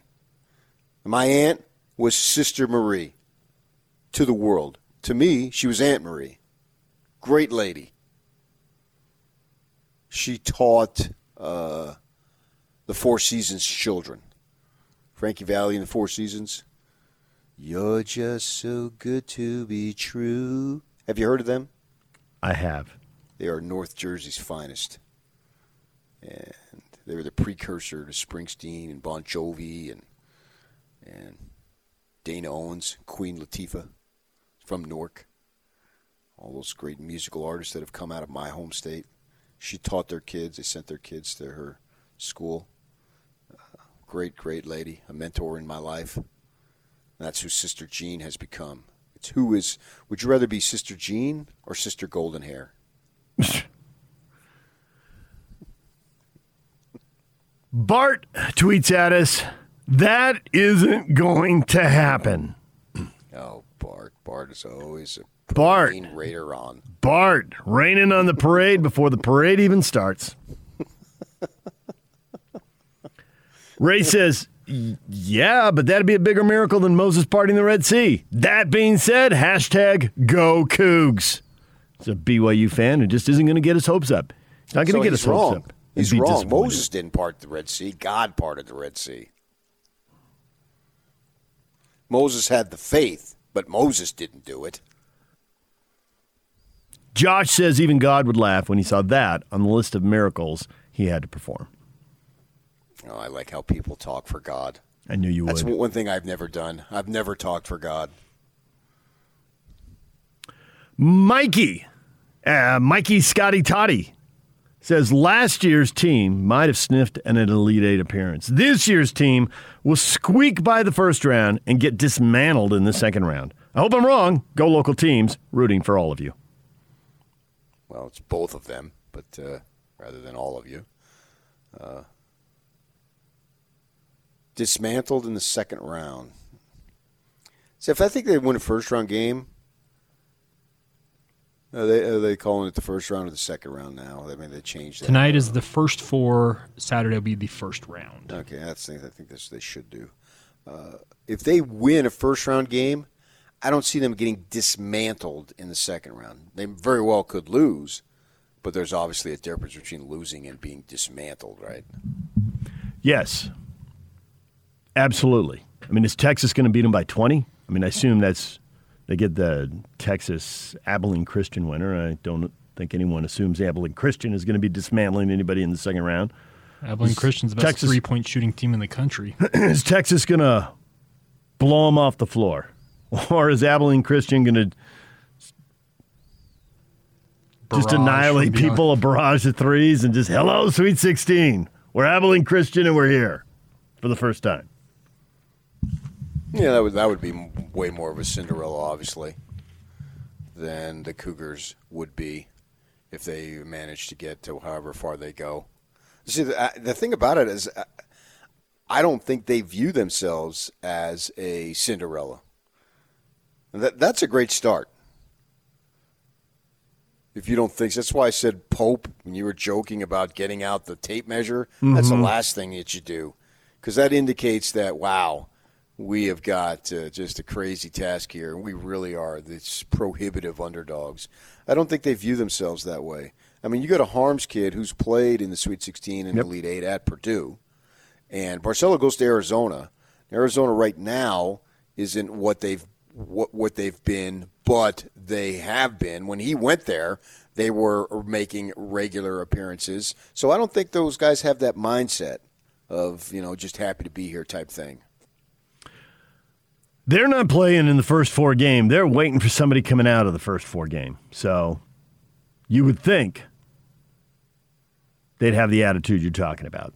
Yeah. Bring it on. Let's go. I think they do. And they've got a guy like Harms in the locker room. And he was very definitive when they put him in front of the camera after the selection show. About the desperation you have to play for. Absolutely. If you don't win, the season is over. And what he said was, but I think even more so, it was the tone. Yeah, it was a great interview. I've been there. Listen to me. All of you who are wide-eyed and like, I've always wanted to play in the tournament. This is what it's like. I've played in it. Here's As I said, I felt like I was listening to a 35-year-old man. Yeah, it was very pointed. All right, let's go to the phones, 855-340-ZONE. Matt is checking in. Is this Catholic, Matt? No. Oh, okay. Catholic. All right, thought we were getting a sports radio legend checking in again here. What do you got for us, Matt? Yeah, so I have no clue who Sister Jean is. Don't really care what she says, but I have BYU going to the Elite 8. It's going to be crazy if they do. I have Abilene Christian upsetting Texas. Ooh. So, hopefully that happens. Probably not. But if BYU went to the Final Four, all I know is I would probably black out, and we don't know if I would be responsible for whatever happened after that. But go Cougs. See you guys later. All right. Black out. Not responsible for whatever I do. When he said black out, I assumed like pass out and just hit the ground, at which point I would assume you wouldn't do anything. Yeah, but I suppose you could just, completely lose your mind, yet stay conscious, and then, I don't know. True. Did you ever pass out? I have passed out. Yes, I have passed out. Heat exhaustion. It's not fun. Really, really crazy, wild feeling. It really is. Yeah, don't ever want to do that again. Tipped over on my 80-whatever-year-old aunt. Everything was, and it was. I was overheated, dressed poorly. It got hot, and it had been cold, and I had on the sweater, and the room was hot, and I just tipped over sideways. What just happened? And dragged me outdoors. I thought you might tell us. Well, tell me about yours. Let's go. Yeah, it's personal. Oh, okay. No, it's just very quick. Some handymen were coming in, and they knocked on the door, but they opened the door, and I got up, and then I passed out over the arm of the couch, and I was getting ready to work out, and then they brought me to, And I started to go to the gym. They got in front of the door and barred me from going to the gym. No, not you, dude. You just passed out. It's not Katie bar the door. Handyman bar the door. Handyman bar the door. Yeah, it was fun. I said, no, I'm fine. Oh, I told you about my sister. That was freaking wild. Mine was like, I don't know, maybe a minute or two. Just I got up too quick. Boom. The only time. But didn't I tell you about my sister at the Angels spring training game? If you did, I don't remember. Yeah, we're sitting there. It was just a few years ago. Sitting there, and it was hot. It was because it was Final Four Saturday, so it was right towards the end of spring training. So we were excited to be down there. I got some tickets, and I got free tickets. Used my connections, so I brought my sister and her guy, and we're sitting down left field, and she's sitting next to me, and the place is packed. It's bleacher seats, and it's just jammed, and it's hot. And she leans over, and I thought she leaning over to tell me something, and then she falls, kind of just melts almost. And then she came to, and then she did it again. So she passed out again, and she starts falling. I catch her; she would have banged her head, right? I'm panicked at this point, and I yell at my wife, "Go get help!" She goes up and goes to get help. Well, they wake her up, and then she's a very proud, educated, accomplished woman. She's skinny too. They take her up the stands. We're sitting in the second row with the bleachers, and there's 20 rows with an aisle. And so they got two EMTs, and one guy has by both feet, and the other has by both arms. And they're she's protesting to put her down which people think maybe she's drunk or something, and she wasn't. And they call the ambulance. The ambulance comes. You got to understand these Italian sisters of mine. I'm not getting in that ambulance. I'm fine. Go away. Was there some profanity mixed in there? And I got the security or the EMT guy. You got to convince her to get to the hospital. I said, yeah, I'm the young brother here. I'm the youngest. So I call my older sister. And I say, Patty, man, you got to talk to her. There's no way I'm going to be able to do it. But she did not go. We could see the ambulance came right up to the gate. You could hear it coming, too. You know? Boy. Woo, woo, woo. Yeah. Everyone's looking around, and you want to put your hands over your head, point at yourself. That's for me. I passed out. I got to go now. Right. Embarrassing. And she said, I'm not going. I am not going. Well, we're going to have to ask you to leave. Okay, I'll leave. So it was like the third inning and a gorgeous day that we had looked forward to all winter to go. So we left. But the good thing is that we got home in time that I watched Gonzaga play in the Final Four. I remember watching that on that Saturday because I was just going to check the score on my phone. And she never went to the hospital. Never. And never did go to the hospital and never fainted again. But, man, that was wild. All right. Well, crazy. Matt can't be responsible for what happens if BYU gets on a roll in this tournament. Yeah. Blacking out. I mean, obviously he was just making a point that he'd be delirious. But I think it's possible. I mean, it's a long shot. I agree with you on that. But I think they got a shot. If Harms is aggressive and throws down dunks and do what he can do, like we were talking about the other day at Joe, when we were talking about, with Rudy throwing down that dunk. That's what I want to see Harms do, man. I want to see him take no prisoners type of attitude.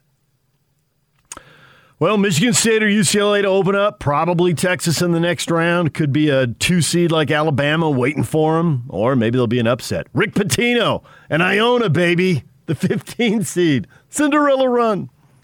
We'll see how it plays out. All starts Saturday for Iona? BYU. Who's Iona got? Iona's playing Alabama. Ooh, man. Alabama, they've had a great, great season, obviously. But Iona, I don't know. I don't know how good they are. All I can say is Jeff Rulin's not walking through that door. That's old school right there. All right, DJ and PK coming up.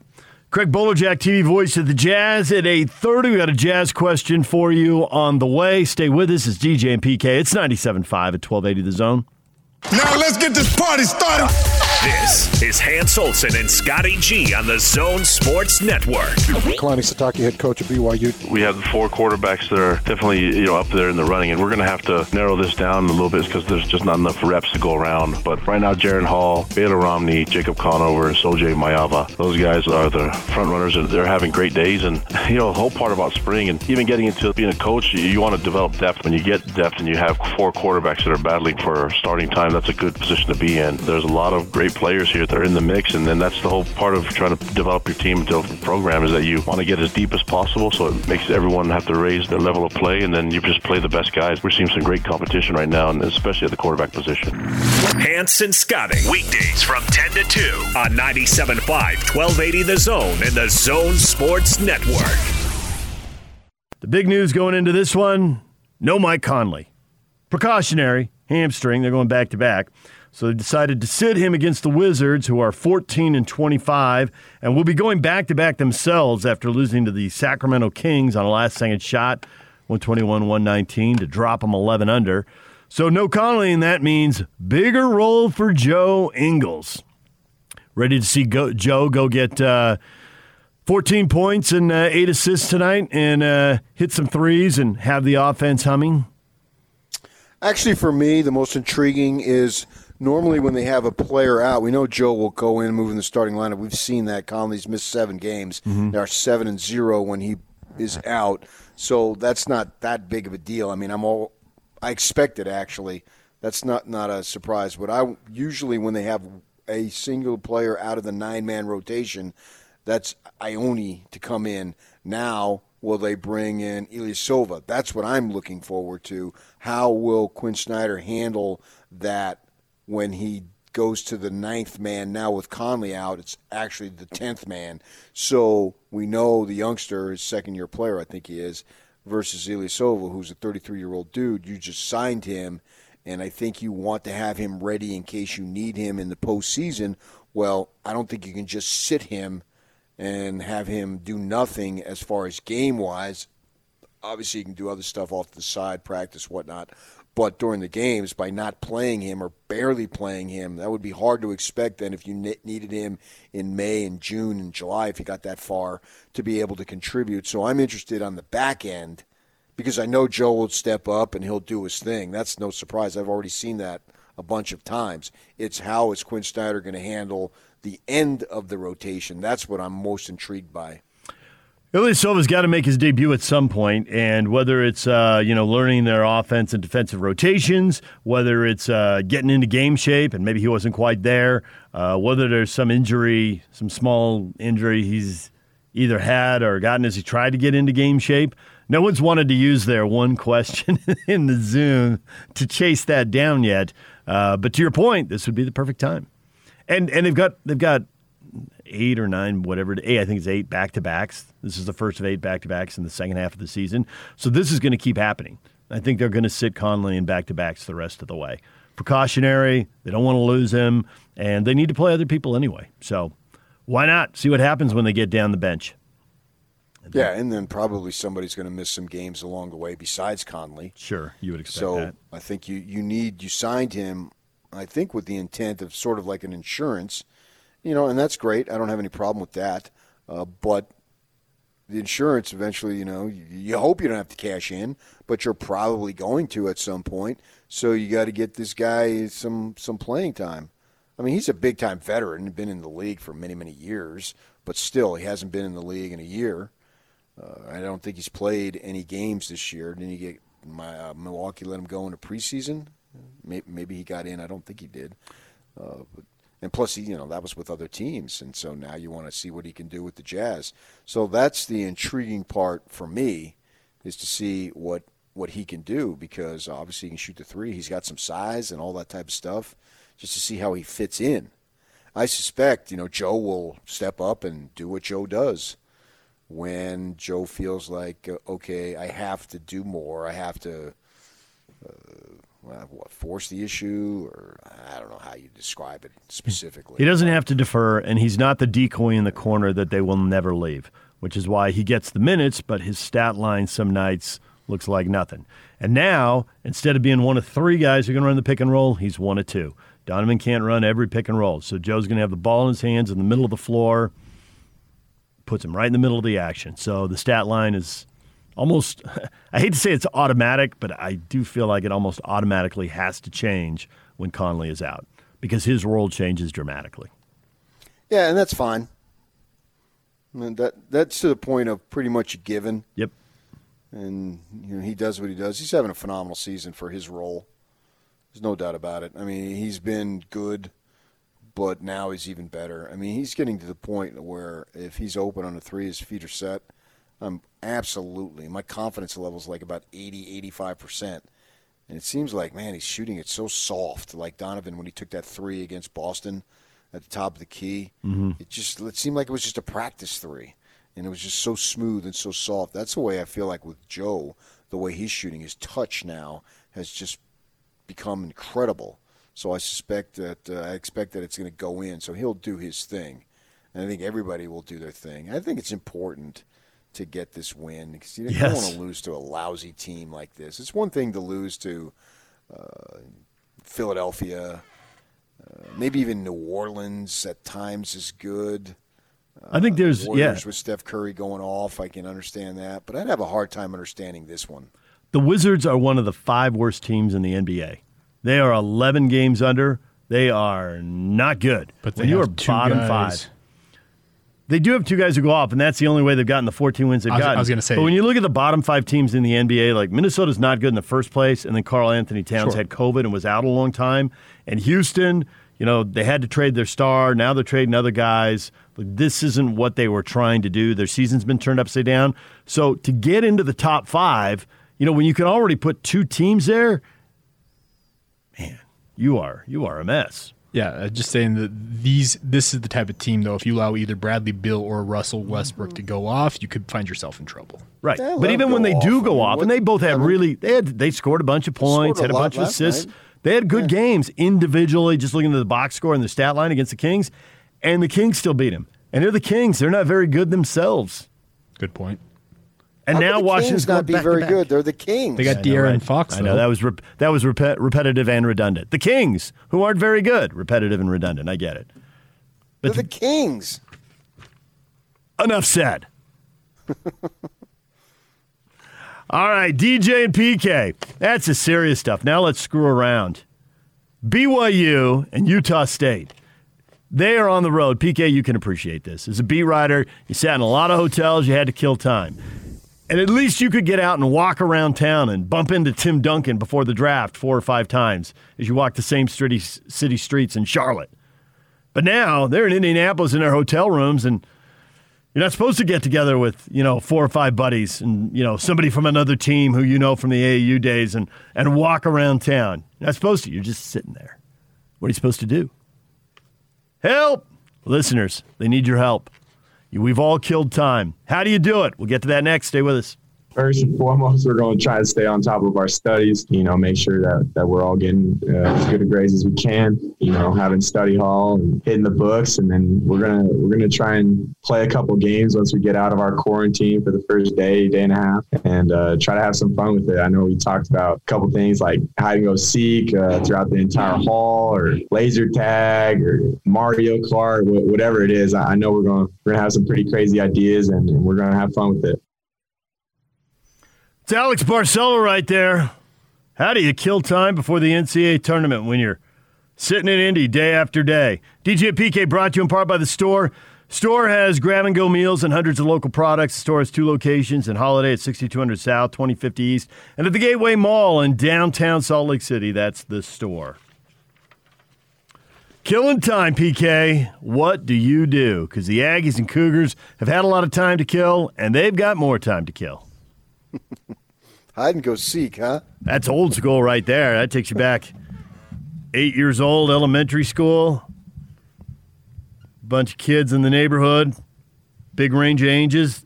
That's the one game everybody can play. Did you play it? Oh, yeah. Tons of times. Tons of times. Tons of times.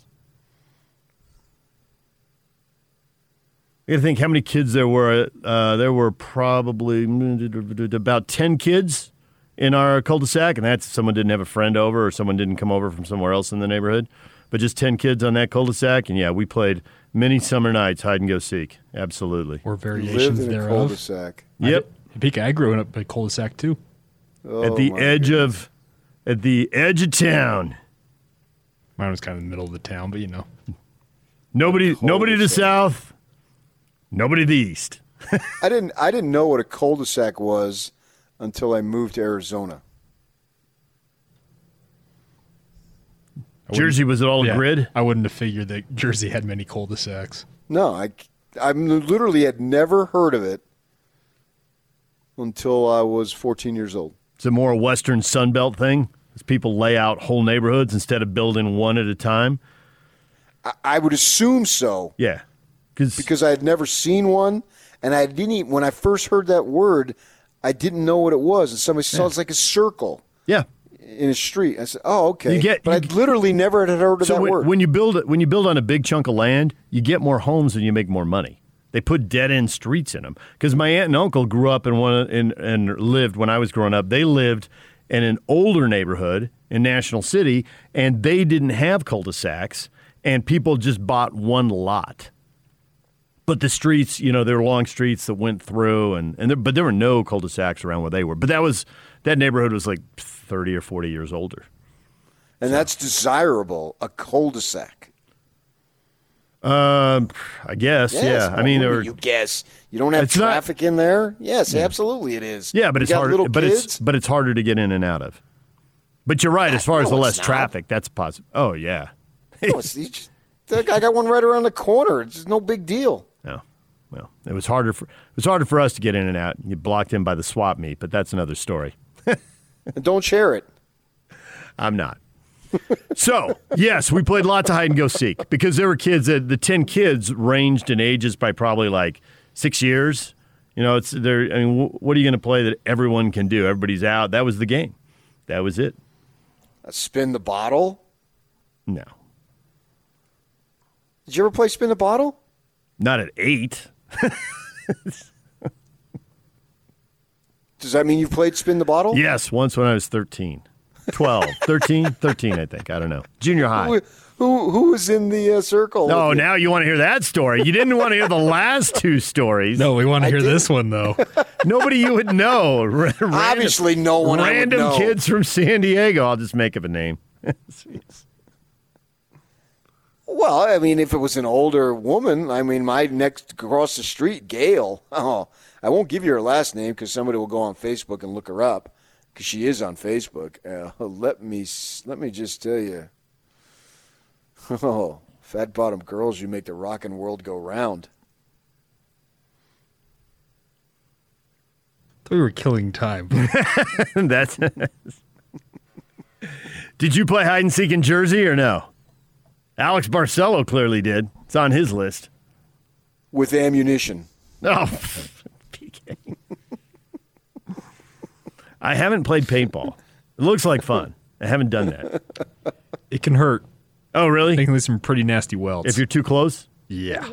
How close is too close? Like if you're in like 10 feet, then it hurts. Yeah, you can have an open wound from that. If you're at 50 feet, does it hurt? No, it's not as bad.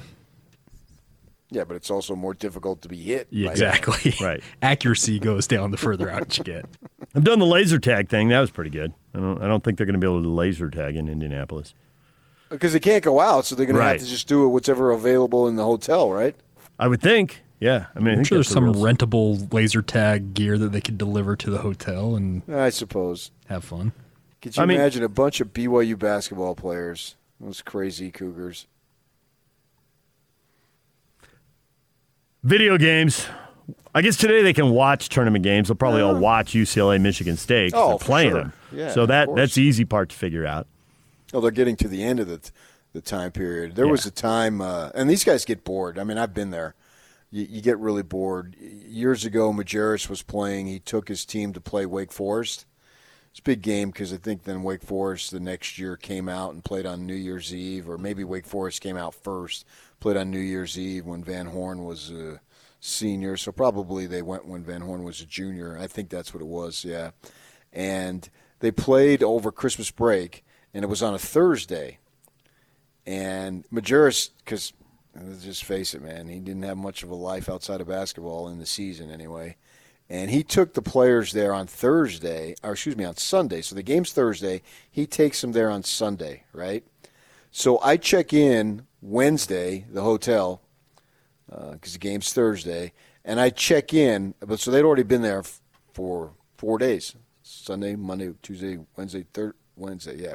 So I check in, and off to my left is a ping pong table, and I see Drew Hansen and Mike Doliak playing ping pong, and they barely are hitting it, and they're not even paying attention to what they're doing, and they look so bored. And I say, "Hey guys, what's going on?" And they just like, "Oh man, we've been here since Sunday." Now this is not like being for the Maui Invitational. They were so freaking bored. I mean, I can still remember these guys just barely being able to hit the ball because they were just so frustrated having to be there so stinking early. They were going out of their minds. It was just mind-numbing. Because school's over too, right? Because you're in between the semesters, so you don't even have any schoolwork to catch up on. So, like Barcelo said, schoolwork. Because they still have, probably got a month or so left in the semester, maybe a little bit longer. So I get that you could do some of that stuff, but those guys were I felt bad for them. They were so bored, and there was no need to leave so early, but that's what he wanted to do. So I would think to this point, these guys got to be going a little stir crazy. Greg D says, search out the Iona rooms. Rick Pitino always throws the best parties. Oh, that's decent. That's a good line. You like that? Nice pull. Honor code violations everywhere. Absolutely. Honor code violation just walking down the hallway past it. And some of the stuff that happens, of course, Pitino has no knowledge of it. I have no idea.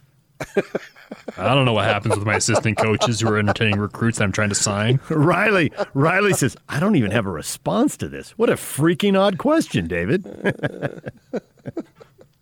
I put it out on Twitter. So they it's think real. It's what they said. I mean, Barcelo absolutely. Brought it up. I mean, I would assume that they are just somebody's got the PlayStation and video games. I mean, Joe always talks about how even though they all have to stay in their own rooms because they're worried about contact tracing, so you can't even hang out with your teammates. If your teammates test positive, then even if you're not sick, you're out for a few days. So, but he says they play video games between rooms. I mean, it's, binge watch. Scott Padgett, the former jazz player, had encyclopedic knowledge of all movies because that was how he killed time. Just one movie after another. You literally couldn't ask him about a movie without him knowing about it. Yeah, but I don't think they had the NBA players have this level of time because they're on the go. They're moving from city to city. Mm-hmm. So that eats up some time. It's significantly. I mean, we talked to them because I knew that flight from San Francisco to Boston would just be mind-numbing for those guys. Yeah, they do a lot of flying. Mentioned that it was. They do a lot of flying, but if you're on the Jazz, you're not doing a lot of coast-to-coast trips. If you're a California team, you might have to start an East Coast trip. In a Boston or New York or something, so you might have those coast-to-coast, or you end it and you have one coming back. But for the Jazz, you would think the longest flight they have is 2/3 of the country. This was a rarity for them. That was highly unusual to start a 5-game road trip literally as far as you can go on the West and then as far as you can go on the East. They don't do that in normal seasons. I really thought that was COVID scheduling. They're just wedging games in. But they're constantly moving. Like they'll go tonight, and then they'll take off tonight and go down to Tampa to play the Raptors, which makes sense. Play the Toronto Raptors in Tampa. Of course you would. And so they don't have as much time. These guys at the college level, this whole week is just a massive level of boredom. Now, it'll get less if you win because then you have a one-day turnaround, and then we'll have to hear about if BYU wins, how they don't practice on Sunday. And they may not get out on the practice court, but to think they're just going to be reading their Book of Mormons on Sunday all day long, I call BS on that. Not buying it. There'll be some video.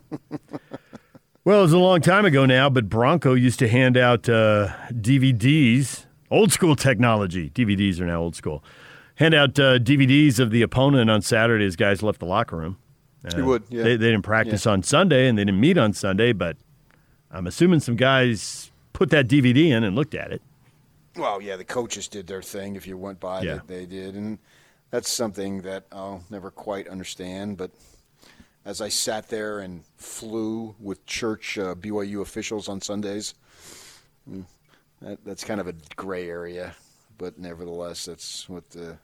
I think this is why the phrase "it is what it is" was invented. It is what it is. I don't know what... whatever. They can do whatever they want.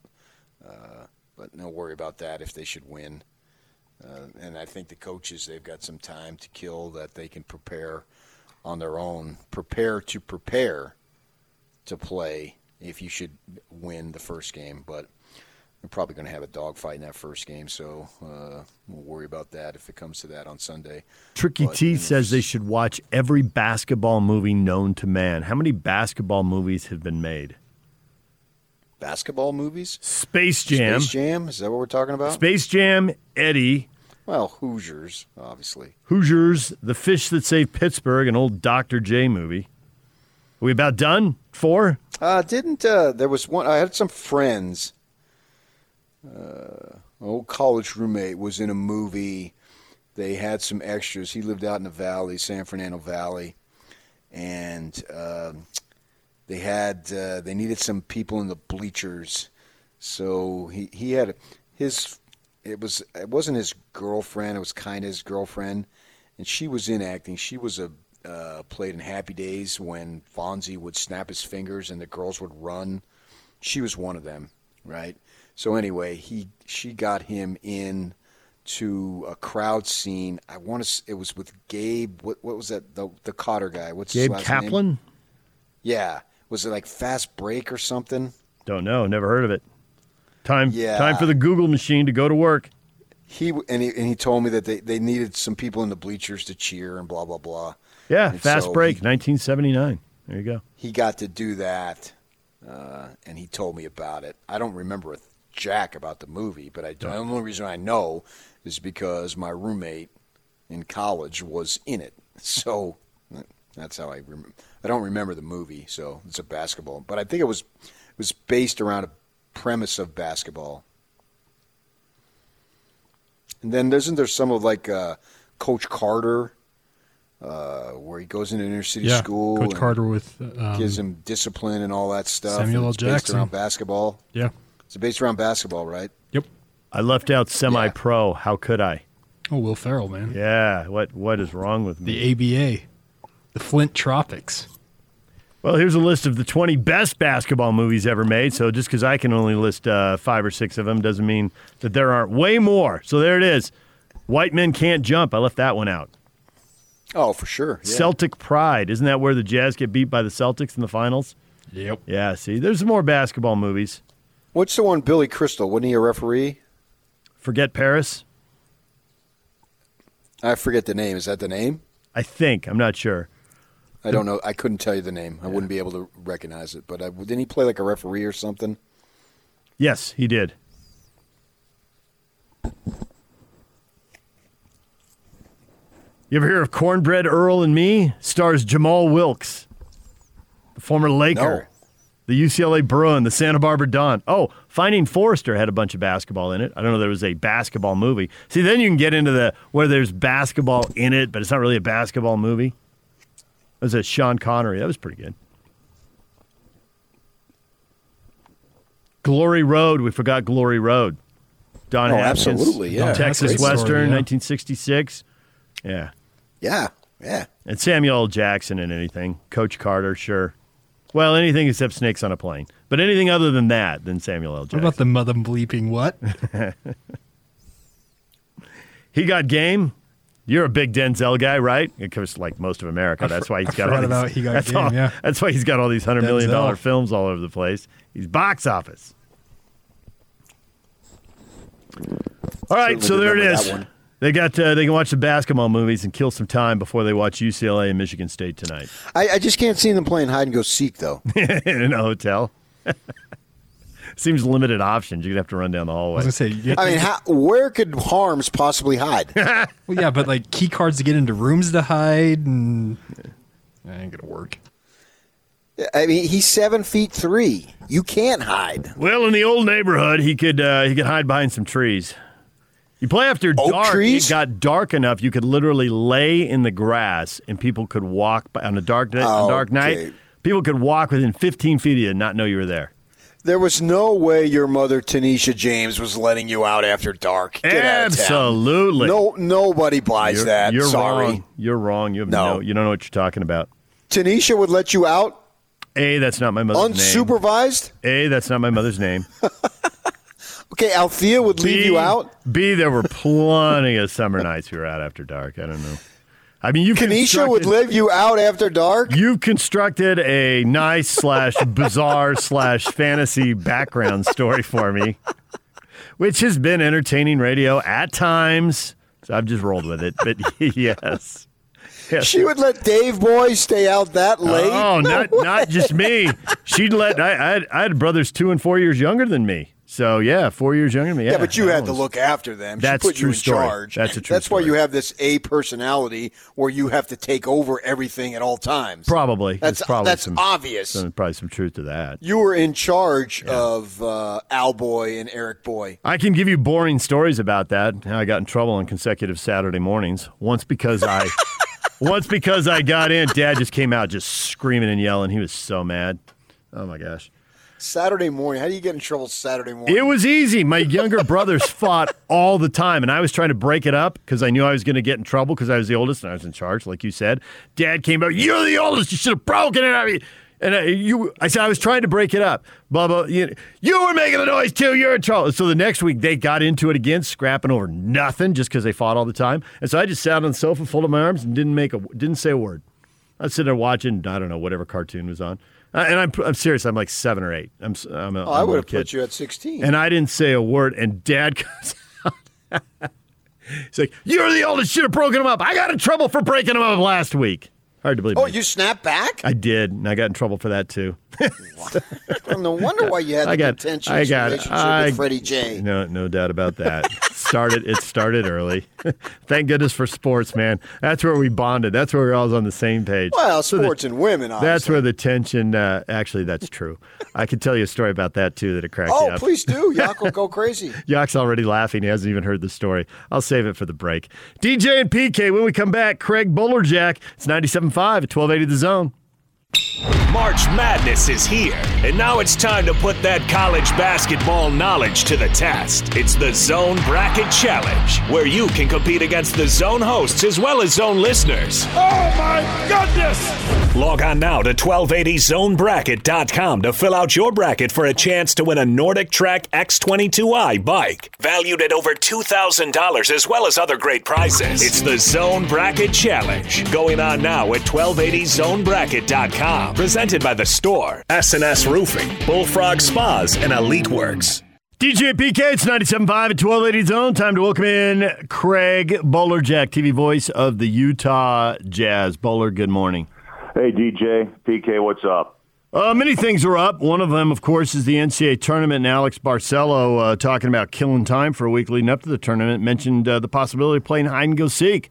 And PK has been doing the hard-hitting radio journalism of getting me to tell hide-and-go-seek stories from my childhood. I'm assuming as an All-American, red-blooded male from the heartland, from Kansas City, that you have played hours of hide-and-go-seek. Oh, hours, you guys. Oh, my gosh. We called them we went outside and did what was night games, as we called it.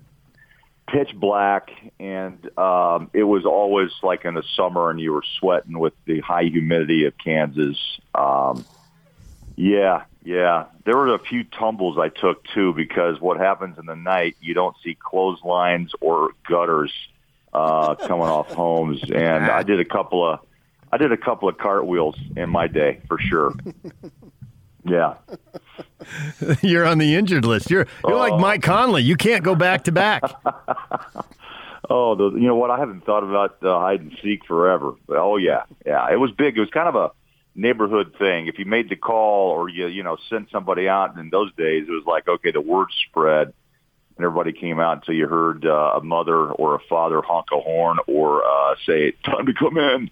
And everybody said, "Oh, come on, another 10 minutes." One of those things. It was fun. Well, you're not doing it this year, but obviously many years as an adult, though, traveling with the Jazz from all these games that you play, and it's a pretty tough travel schedule. How do you kill time then? Oh my gosh, it was kind of, at night it was like venture out, and we always tried new restaurants. It was kind of our own game of finding new places, or if we found the spot that we would return, and like St. Elmo's, that was a place that we'd go, and Cold Vine just comes to mind in Dallas. It was a pizza place, and they always had these really interesting combinations, unlike, the other call-in pizza places. This was kind of more of a gourmet place. It was kind of cool to try different stuff, and that was on the menu. Well, yeah, it was kind of a dinner thing at night, and then during the day, it started off with a bus ride to shoot around, come back to have a production meeting, and then I just kind of hung in my room and just went through game notes, prep notes, my chart, and before you knew it, the early bus was there, and you just repeat, rinse and repeat on the road. There wasn't a lot of different things, PK, that you did. It was what you call living in a tube, plane, bus, hotel, arena, bus, plane, hotel, arena. That's kind of the way it went. But it was still good, because what we're missing this year actually is having the chance to have those one-on-ones with players, going to shoot around, sitting and talking after they're done. Quinn has his media, local and traveling, beat writers. And so you miss the one-on-ones. All we're doing now is living by Zoom. And I just miss the interaction, the one-on-one interaction. So Conley is out. I'm assuming that this is the rest of the season. He's not playing back-to-backs. They want to keep him healthy for the playoffs. Right. They don't want to have him out for a run of 2 or 3 weeks. But I don't think it's anything to be worried about either. That's what you're thinking? Yeah, absolutely. I think this is just the plan, as they call it, injury management, and just to keep him healthy. There's a lot. If you look at the schedule, there's several, if not off the top of my head, at least another 4.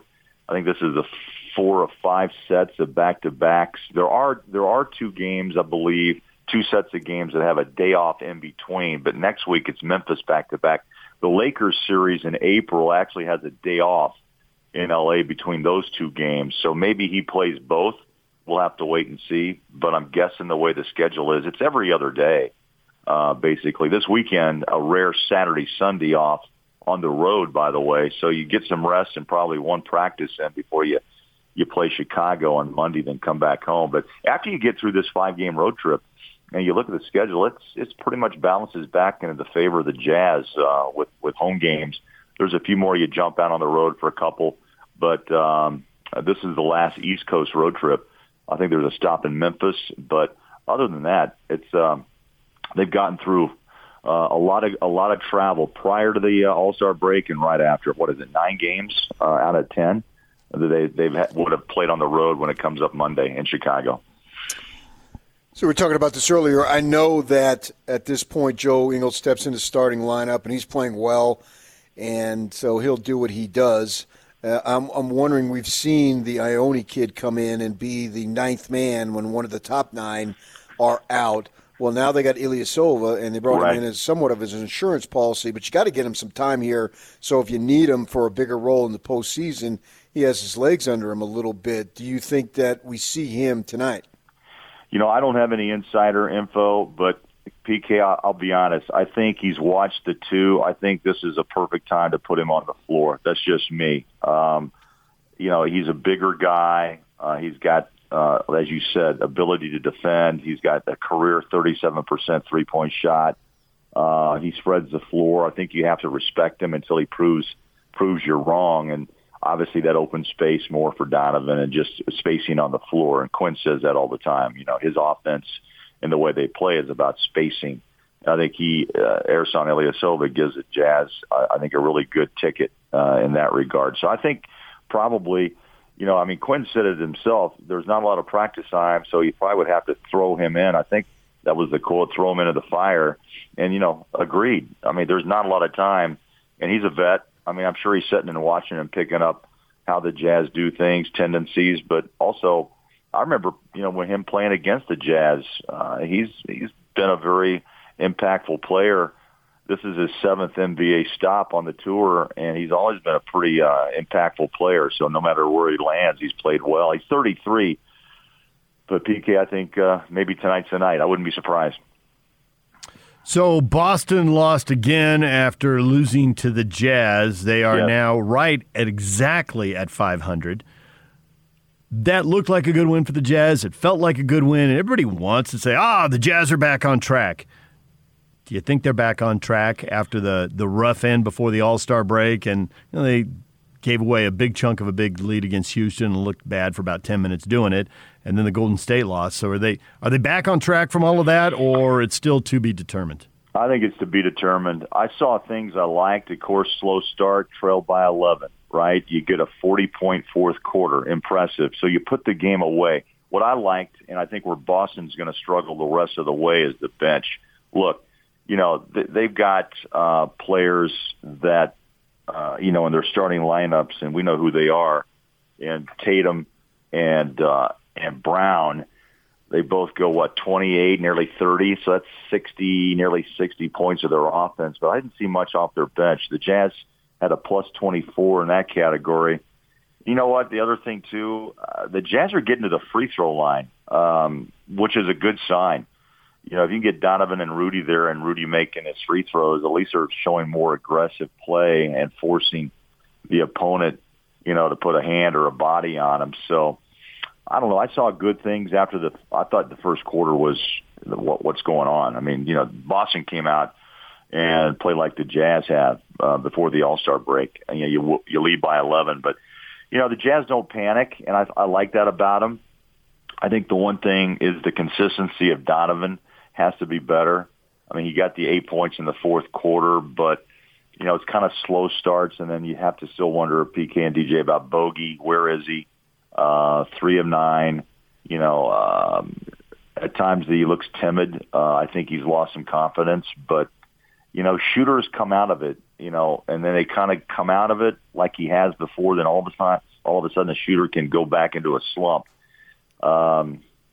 He's a powerful player. Maybe like Boone and Matt and Thurl always say, from former players' perspectives, when they struggled, they always started back inside and then work their way back out. So I don't know. I'm not giving advice, but those are just observations. I'm sure Bogey hasn't forgotten how to play. I think the turnovers have kind of taken away some of his confidence, and I think he's got to rebuild that. There's no doubt, because it seems like teams have now really zoned in on his ability when he starts to dribble into the paint and turns to his right. They're setting for him right there in the lane and picks his pocket about, hip high. And that's been a problem. Live ball turnovers has been a big problem for the Jazz during this last 10 games. Yeah, especially early. The Warrior game, they had them right off the bat, and then the Boston game, and I'm watching that game, and, just show you the dedication. It was my wedding anniversary, but we did watch the game. And my wife, we had some gifts that we brought. I said, I got to watch the game. And I texted this to DJ, my wife, hearkening back to our California days when we lived in Los Angeles, and Chick Hearn, there's about 4 minutes to go, and she says, can we open the gifts now? And I said, no, the game's not over. She says, no, the butter's hard already. She quotes Chick Hearn. So if you didn't live in Southern California to watch Chick, because there was no league passing that day, he had this thing whenever the Lakers had a lead and he thought it was over and there was no chance of a comeback, he'd say, this one is in the fridge. The door is closed. The lights are out. The eggs are cold and the butter's getting hard. And he would say that every win in an era when they won 60 games a year. Yeah. Wow. So that was that Bowler statement came every night, every other night, or every night. 3 out of every 4 because he called every win. He would sometimes say it with like 8 minutes left or the start of the fourth quarter because they're running somebody off the floor by 30. But some nights he'd say it at a timeout with 10 seconds left in a game because he didn't think it was over until right at the end, right? And one night, Bowler, and I'll never forget this, I had a station where I had to play the local commercials in the Laker radio network. It was my first paid job in radio. And they're playing the Nuggets in Denver. and they got like a 25-point lead or something. They're just running them ragged, right? And so Chick, this one's in the fridge. The door's closed. The lights are out. The eggs are cold. The butter's getting hard. And Denver, sure enough, with like the last 6 minutes, they go on this massive run. And they get within one with 20 or 30 seconds to go, and they call timeout. The Lakers have a 1-point lead, and Denver has the ball. And I think Stu Lance was the color man, and whoever it was giving him a hard time. Like, Stu, you put this one away. You've never been wrong. But, boy, it's tense now. And Chick's not backing down. He's Jersey. PK would have loved it. He's like, I'll tell you right now, if the Lakers lose this game after I put it in the fridge, I will walk back to L.A. Denver comes out of the timeout, inbounds the ball, scores with 10 seconds left in the game. They take the lead. Timeout Lakers, they go to commercial break. I remember like it was yesterday. They come out from break, and the guys actually, I think a woman directed the Laker broadcast in those days. But the people in the truck come back, and they have built a graphic, and it says 1,245 miles from Denver to L.A. And the analyst, I think it's Stu, is just giving it to Chick. You've never been wrong. This is it. He says, and Chick isn't backing down. I'm still not wrong. Magic's going to have the ball. He doesn't say anything else. He just says, Magic's going to have the ball. Sure enough, Lakers give it to Magic. Magic makes the magic happen. They win the game. And he's like, there was never a doubt. I put it in the fridge. He didn't have to walk the miles. It was good shtick, and he had Magic to back him up. So. Oh, absolutely, man. If you had that type of confidence, for sure. I was going to ask you, DJ, how much is that? Was that like $1.50 an hour job back then? It was minimum wage, whatever minimum was. I want to say $3.50 or something, but I don't know. Yeah, it was nothing. It was 2 7-hour shifts I had to work on Sunday and Monday nights, part-time. And the Lakers played every Sunday night, so it was awesome. Yeah. I didn't have cable. That was the only way you see the game on Prime Ticket. So, good gig. Really good gig. Pocket money. Yep. I needed every buck.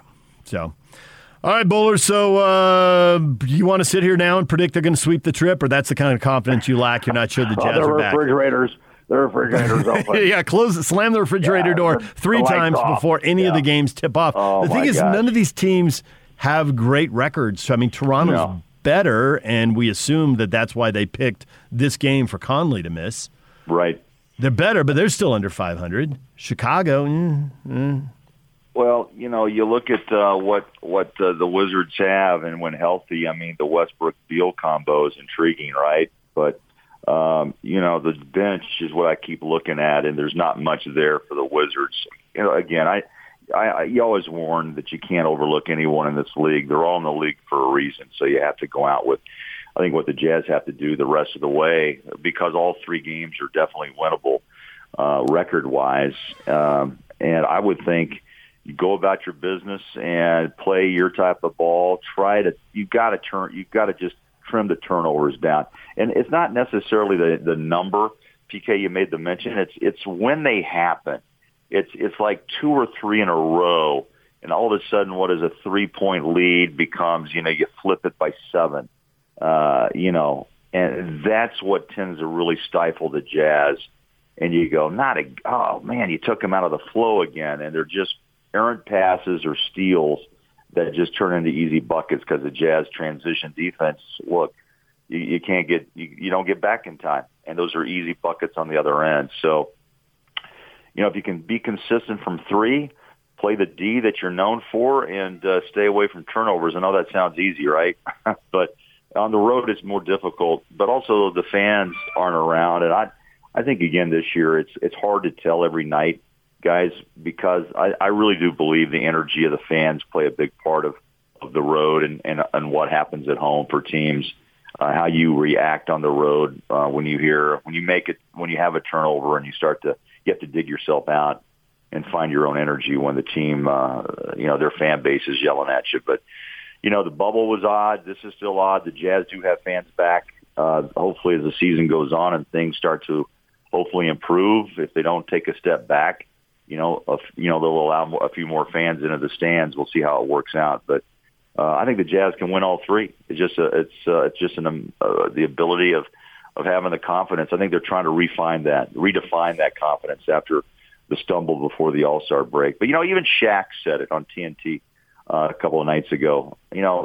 he remembers when they went up and down in Miami, and I think it does happen. It's hard to just make these runs and go 20th, 21 in the win column. I mean, come on, it just doesn't happen often, and the Jazz have had a special year to this point.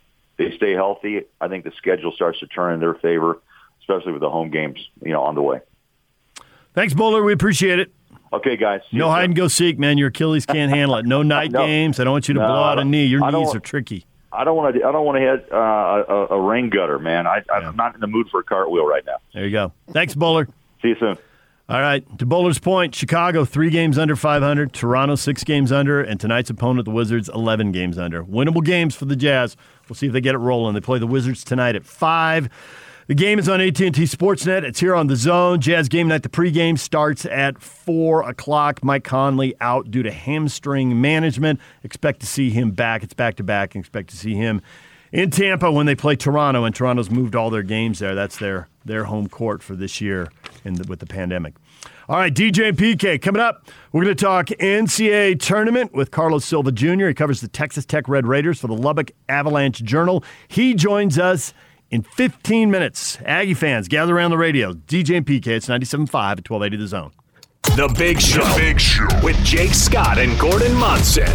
Chris Daubertine, bracketologist. Give us a couple of teams that could win a couple of games and do some damage that maybe nobody's talking about. I like that whole Creighton, Virginia, UC Santa Barbara, Ohio pod, especially if Ohio can get out of that group. I think they can get past Virginia. I think Creighton's probably going to struggle with UC Santa Barbara. If they don't, different story, because I think Creighton can really outshoot the Bobcats, and it's going to be a little bit more of a different situation for them. I like USC's draw. I have USC going to the Elite Eight because Kansas is going to be a little shorthanded, and I think at some point Iowa's defensive frailties are going to come back and bite them, and USC has enough talent, I think, to make it happen. Catch The Big Show weekdays from 2 to 7, presented by Big O Tires, the team you trust, on 97.5 1280 The Zone and the Zone Sports Network. DJ and PK brought to you in part by Mark Miller. DJ and PK in the morning brought to you by Mark Miller Subaru. All right, PK, just got a big dose of Jazz right there. You heard everything Craig Bolerjack had to say. Got anything to add, or is Bowler right on point? Not 100% sure the Jazz are all the way back in the groove. Encouraging in Boston. Well, I'm glad they're not. Get better. Continue to progress. I don't want them to be back in the groove. We're still in March, and now we're approaching the end of March, but the season has been pushed back a month. So this is like being in February. You know what I mean? So if they're in the groove, they can't stay in the groove. It's too long. Well, yeah, and I want them to get better. I do think that the early turnovers, what I was going to finish saying that was frustrating me in that Boston game with the soft early turnovers that lets the other team that you're better than get basically free points. Mm-hmm. And get momentum and get feeling good about yourself. Yep. And the Jazz, and I'm sure they're aware of this. This is not anything I'm telling them that they don't already know. But you've been the best record-wise. You're the best team in the league. We can debate whether they are or not, blah, blah, blah. But we obviously, when we throw in record-wise, there is no debate. And they've held this position now. And the Lakers have led them with injury, and Davis will be back. Fine, whatever. But they've been in this position now for a number of weeks, which means you have the opponent's full attention. The Warriors, they know they're probably not going to go anywhere this year, right? With Thompson out, Wiseman still needs to develop. I think they got somebody's pick coming up next season. So their time to get better is coming in the next couple years. Well, why not have some fun and knock off these guys today on a Sunday afternoon? What else do we have to do? So they go ahead and do it, right? So the point being that they're going to be jacked up to play these guys. So it's going to require increased intensity.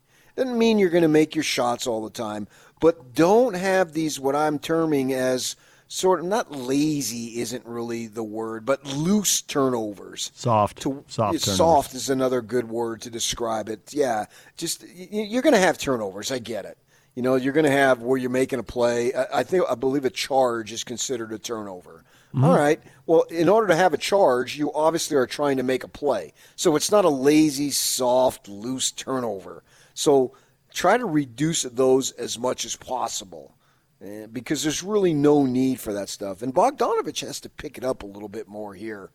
It's just been a level of inconsistency that doesn't match the consistency that he showed last season.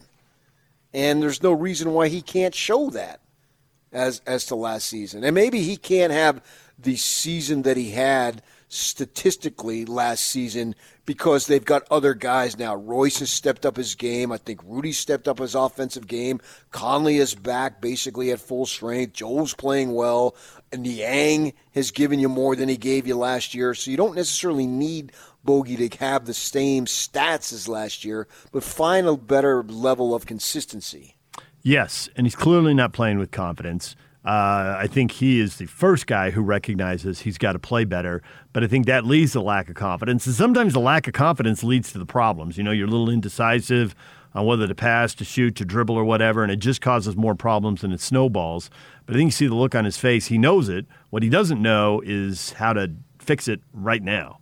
And hopefully over these next 30 games or so, he gets that part figured out. Yeah. Because they need him, regardless of what his stats are last season or regardless of what his stats are this year, they need that level of confidence and performance in the playoffs for whatever opportunity he gets. He's actually played well enough that depending on the lineup that's on the floor, he may be the guy that teams are bound and determined to take away, and the shots may go to somebody else. But when he gets his opportunity, you just want to see that level of confidence. And, Quinn Snyder has said the decision you make to dribble, pass, or shoot, not as important as the decision to make it quickly. You got to have the confidence to know so the defense doesn't have a chance to get set again. You hold the ball for 2 seconds, they're set again. You move right away, they're still in the scramble, and something good can happen for you when the defense is scrambling. All right, when we come back, Carlos Silva Jr. covers the Texas Tech Red Raiders for the Lubbock Avalanche Journal, and I've been told the Texas Tech resembles a Mountain West team on steroids. Which Mountain West team? And does Carlos Silva Jr. see any of the comparisons? We will get to that next. Stay with us. DJ PK, it's 97.5 at 1280 The Zone. We're brought to you in part by Davis Vision. Davis Vision is giving you 1,000 reasons to get rid of those contacts or glasses. That's $1,000 off LASIK. Start your road to better vision at davisvisionmd.com or call them at 801-253-3080. That's Davis Vision. Time to welcome in Carlos Silva Jr. He covers the Texas Tech Red Raiders for the Lubbock Avalanche Journal. Carlos, good morning. Morning to y'all. How are you? Good. We are ready for the NCAA tournament. Utah State and Texas Tech right out of the gate. And before we get into some specifics with you, I'm curious kind of big picture. And the Red Raiders are, a lot of people are saying really nice things about them. A lot of people are picking them to beat Utah State in advance. They are the 6th place team out of the Big 12. Do you think, and they tied with Oklahoma at 9-8, do you think the Big 12, when they get hyped, is the best conference in the country, maybe with the Big 10, kind of 1 and 1A? Are they that good? Is the league that deep? Is that why the Red Raiders are 9-8? Or there's some fundamental flaws that can be attacked by the Aggies and whoever else they might play, however long they last in the NCAA tournament? Well, I think the one thing you have to look at with Texas Tech is 6 of their 8 losses have come by 1 or 2 possessions, and I think that's the thing that you have to look at is the fact that, again, going to your point, the Big 12 is a meat grinder just like the Big 10 is. And if you make a mistake in a crucial moment, which has been snake bit Texas Tech, the last couple games. And then you can even look at Texas where they were leading them for a little bit and then they weren't able to get the victory to eventually get to the Big 12 title game, which is what the Longhorns did. They cut down the net. So, again, I would just have to tell you, in terms of the big picture, Texas Tech is certainly one of those teams that is, again, as you mentioned, the 6th place team in the Big 12, but that is a very, very deep league. I know everyone kind of looks at Kansas State and Iowa State and how bad they did, but a couple of years ago, this was a league where those 2 teams finished above 500 as well, and that was one of those really odd statistics where every team finished above 500. Granted, the conference records didn't show that, but the fact that you're able to finish above 500 overall just shows the type of quality teams that the league does have, and obviously right now they're kind of switching over. Kansas State had its struggles. Iowa State has a new coach now.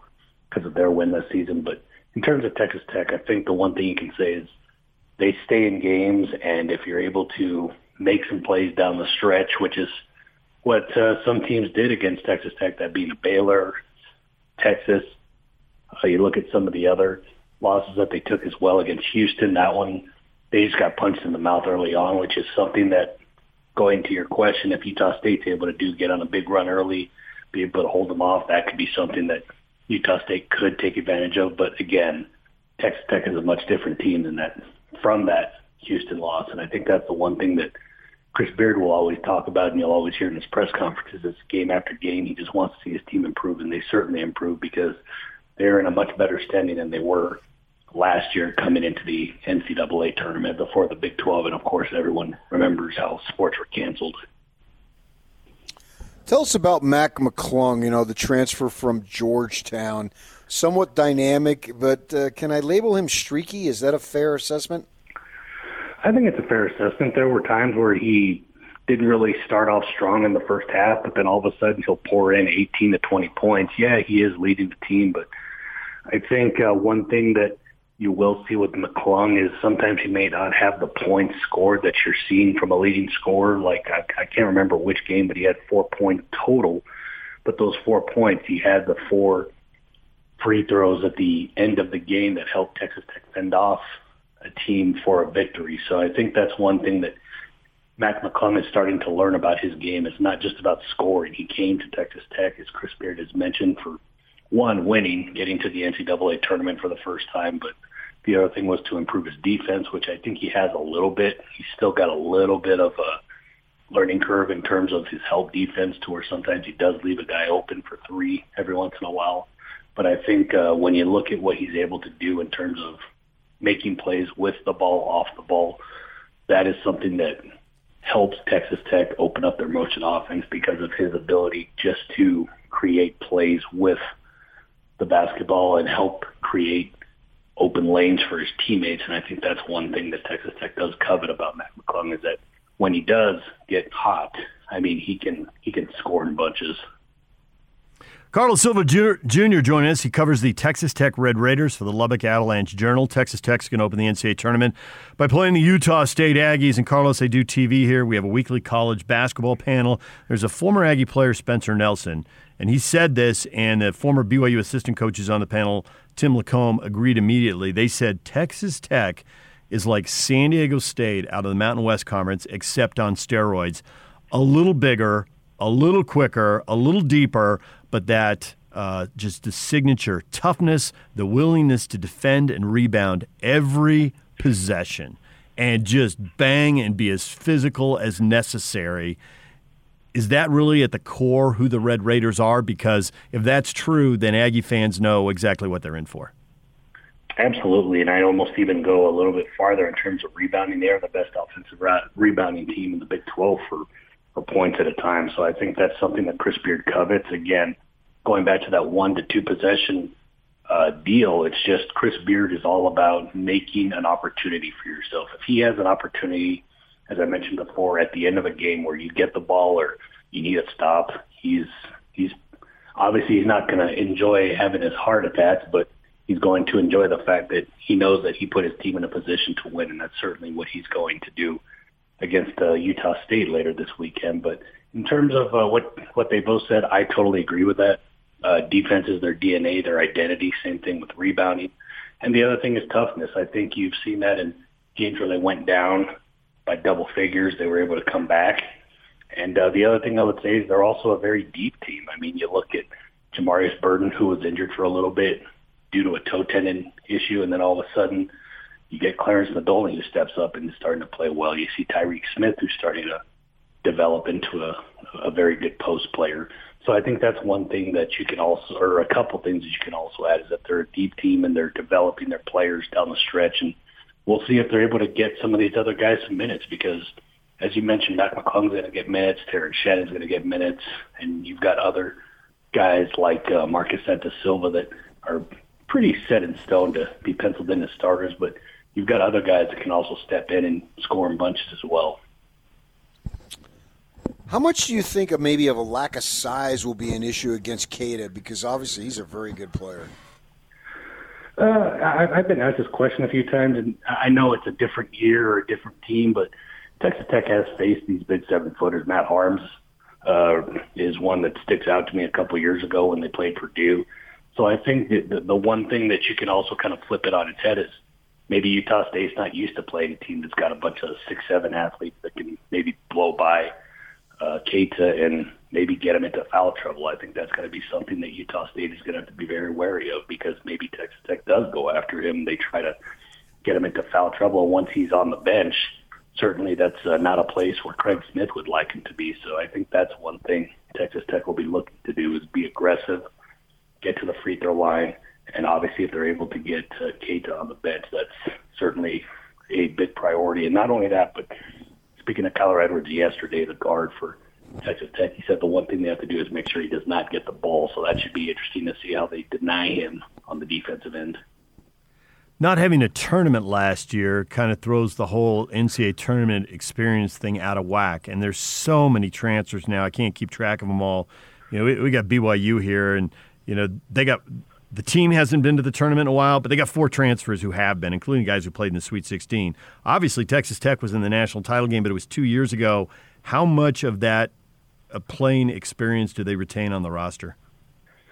They've got Kyler Edwards, who was a freshman on that team. Avery Benson is another player. And if you want to count tournament experience, Marcus Santos-Silva has been there with Virginia Commonwealth, but did not win that game. So if you're talking about the national championship, Kyler Edwards and Avery Benson would be the two that have been from there. Kyler Edwards did score 12 points, I believe. I know for sure it was double figures, and he had a couple threes in the midpoint of that game. So certainly he's a guy that does know what to expect. You can tell his teammates all this other stuff. But I think, as Chris Beard has said very point blank, it's sometimes you just got to go out there and play, you know, and the nerves will eventually get there. But once you start going out and playing and enjoying the game, they're going to go away. And I think that's one thing that he's hoping to see from his team, is the fact that he does have some experience. Some of it may not be in the NCAA tournament with some of the guys like Mac McClung.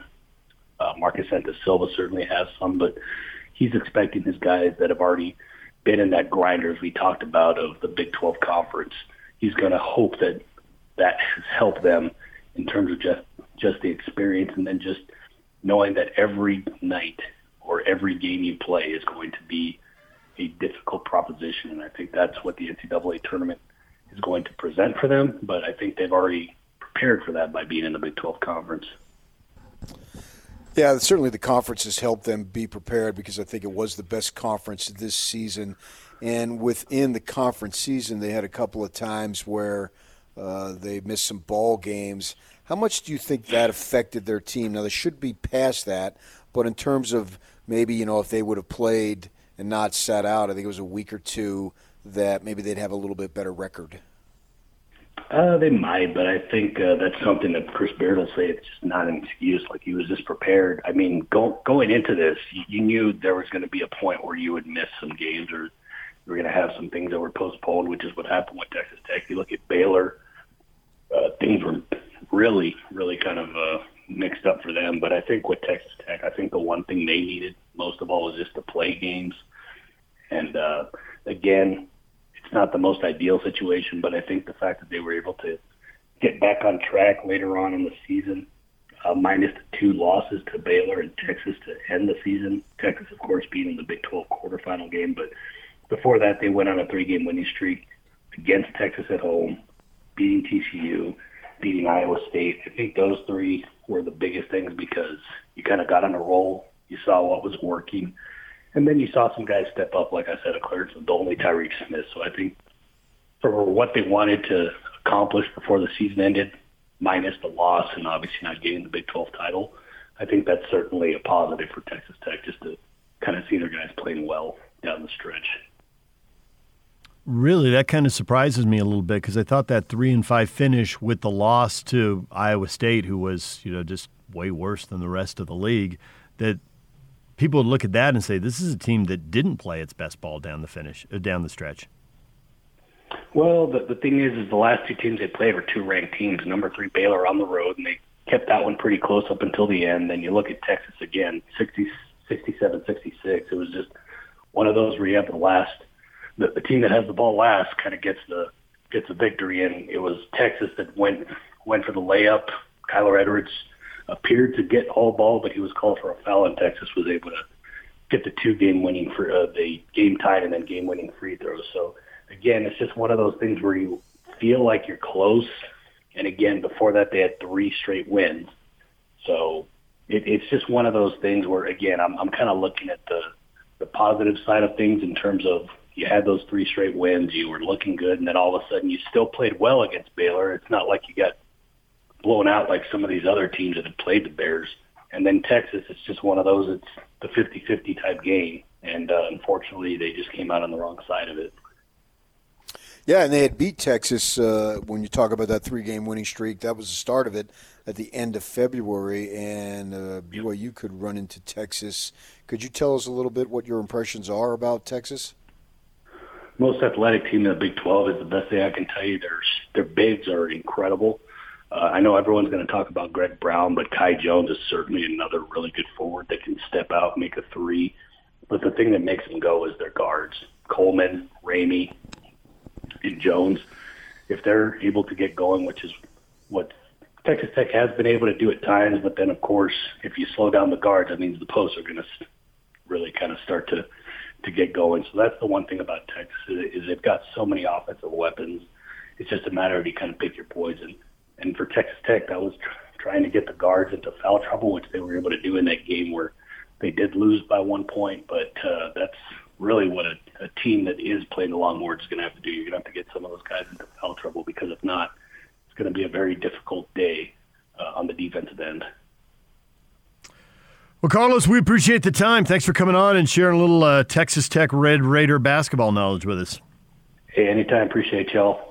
Carlos Silva Jr., he covers the Texas Tech Red Raiders for the Lubbock Avalanche Journal, and it is Texas Tech and Utah State in the NCAA tournament opener. Do you feel differently about picking that game? Not that our predictions are worth all that much, but for whatever they're worth and people want them, you feel different after talking to them? I don't know that I feel different. I feel like this is going to be not when I say slugfest, not in terms of offensive, in the high 80s, 90s type deal. I think it's going to be more of a grinded out, tough, possession-oriented game. And I don't think that Texas Tech is prolific offensively. And Keita, as he said, he was taking it from the positive from Texas Tech's standpoint when I asked him about Keita, because you look at the roster of Texas Tech, and it is basically a bunch of 6'7" guys up front. Well, Keita's clearly bigger than that, right? And he's really good. And so I look at it, and I'm probably looking at it from the Aggie angle, because it doesn't do me any good to have Texas Tech win. That doesn't help our show. That Utah State, well, man, how are you going to stop this kid? I mean, I could throw Bean at you guys, and he's roughly, he's basically the same height as the tallest guys that Texas Tech plays, and he's athletic enough, and he's a good player and all that stuff. So, he can have some opportunity to do some stuff. But what's going to happen with Keita? Keita has the potential, obviously, as he said, if he can stay out of foul trouble, to have a really big game here. Yeah. Because he's taller. He's probably better. Now, I haven't watched a ton of Texas Tech basketball, but I do think the Big 12 is one heck of a conference. So then I balance that out. What would Texas Tech have done if they were in the Mountain West? Would they have won it going away? Probably not, because San Diego State is pretty good, and the Mountain West did have a good conference at the top this year. But, that's not as good as the Big 12. So all those things you factor into it, and it adds to me as a lot of intrigue. I don't follow basketball lines, but I wouldn't think the line, if Texas Tech is favored, would be very much. All right, DJ and PK coming up. Everything you missed in this show, we will get you up to speed next. It's 97.5 and 1280 The Zone.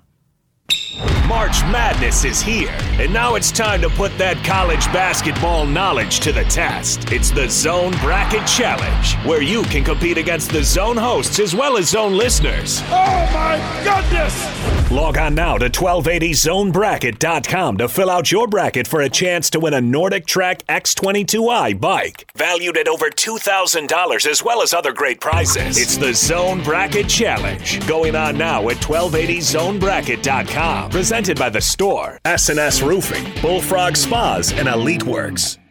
Oh, and then I just for the Final Four, I just have Gonzaga, BYU, Baylor, and West Virginia. DJ PK, it's 97.5 at 1280 The Zone. Sister Jean, Loyola Chicago superfan, the most famous nun associated with the NCAA tournament. Icon, I think we should go with. Okay, we can go with Icon. Has BYU to the Final Four. Make it happen, Sister Jean. Okay, if Sister Jean is correct, which one is true?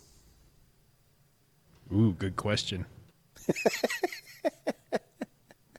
Faith crises coming up. Are we going to the Vatican? Or are we going to Salt Lake? Maybe neither. She just knows how to fill out a bracket. Oh, of course, you would deny Faith. That's so you. Yeah, it really is. Got a long history of that. 3 times before the cock crows. Coo, coo, coo. What was that? Crowing. Okay. Feels like someone stepped on a pigeon. All right. We just had on Carlos Silva Jr., covers the Texas Tech Red Raiders for the Lubbock Avalanche Journal. He laid things out. You were just talking about the game. Texas Tech is a 4-point favorite, PK. They defend, they rebound, they're athletic, they don't match up with Keita. So they also play a lot of low-scoring games. They've won a few games where they allowed 70 points, but basically if you get to 70, you beat Texas Tech.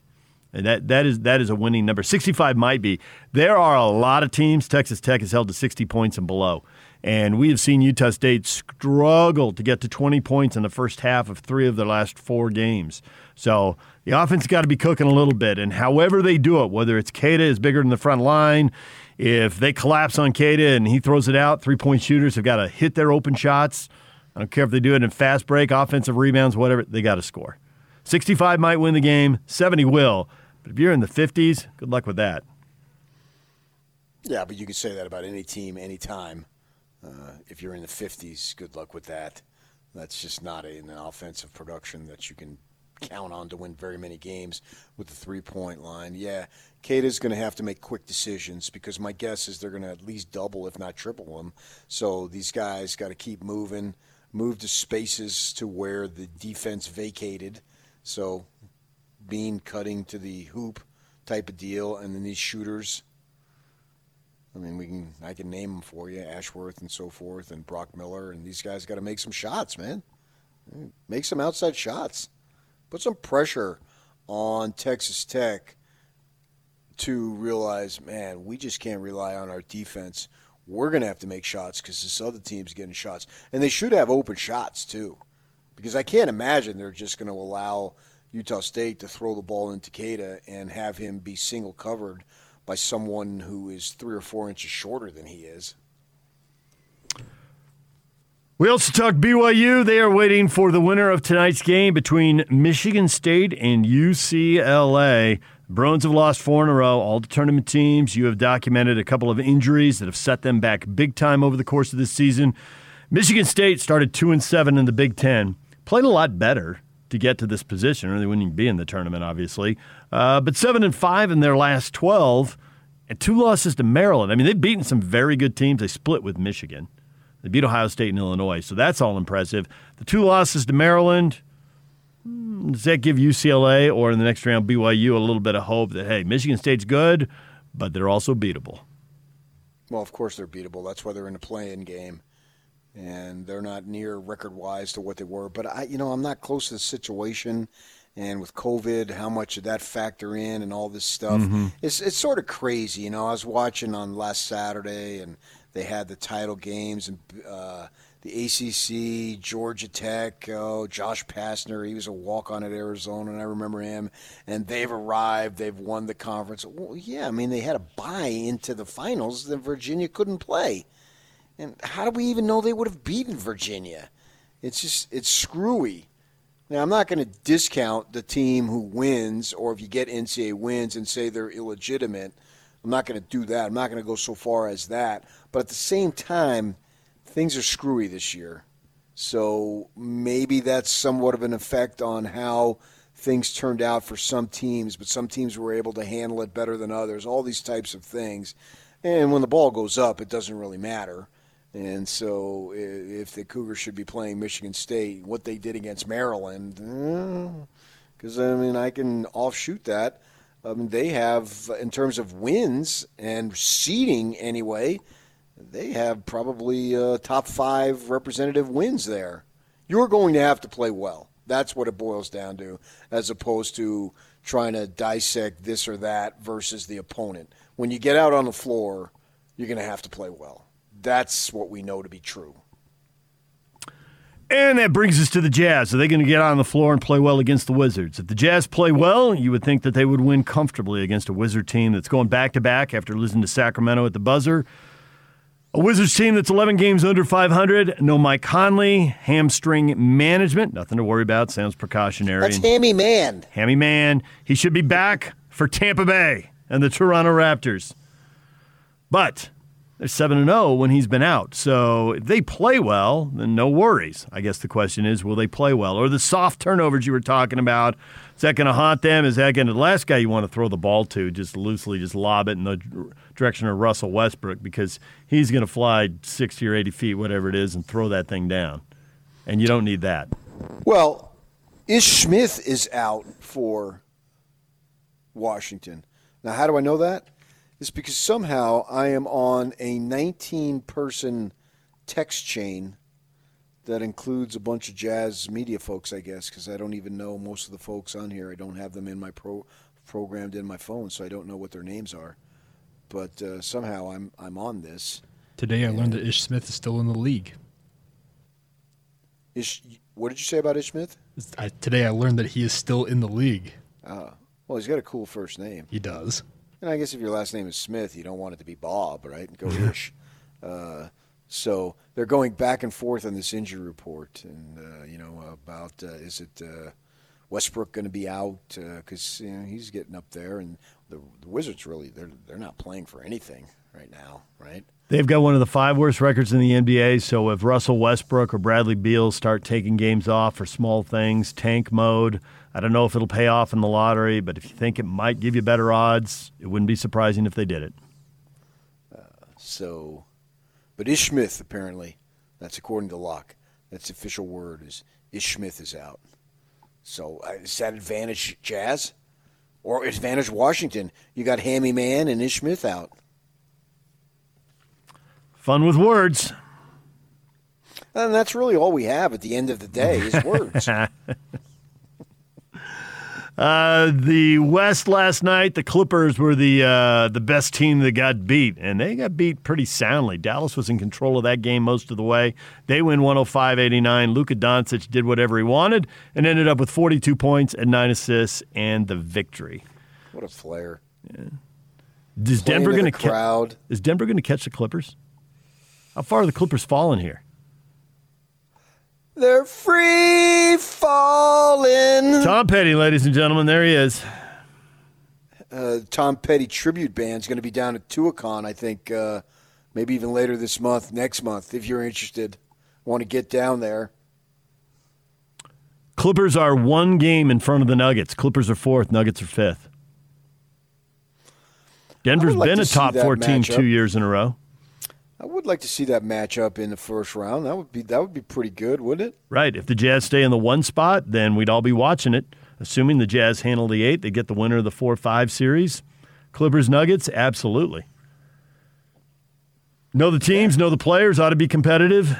Denver's won a couple of 7-game first-round series the last 2 years. That might set up as a long series too. Yeah, I'd be interested in that one. That would capture my attention for sure. I mean, just about anyone in the West would be, particularly as you angle for the Jazz to see, well, could they face this team, face that team? And if it plays out, probably going to face the Lakers, see where the Lakers finish.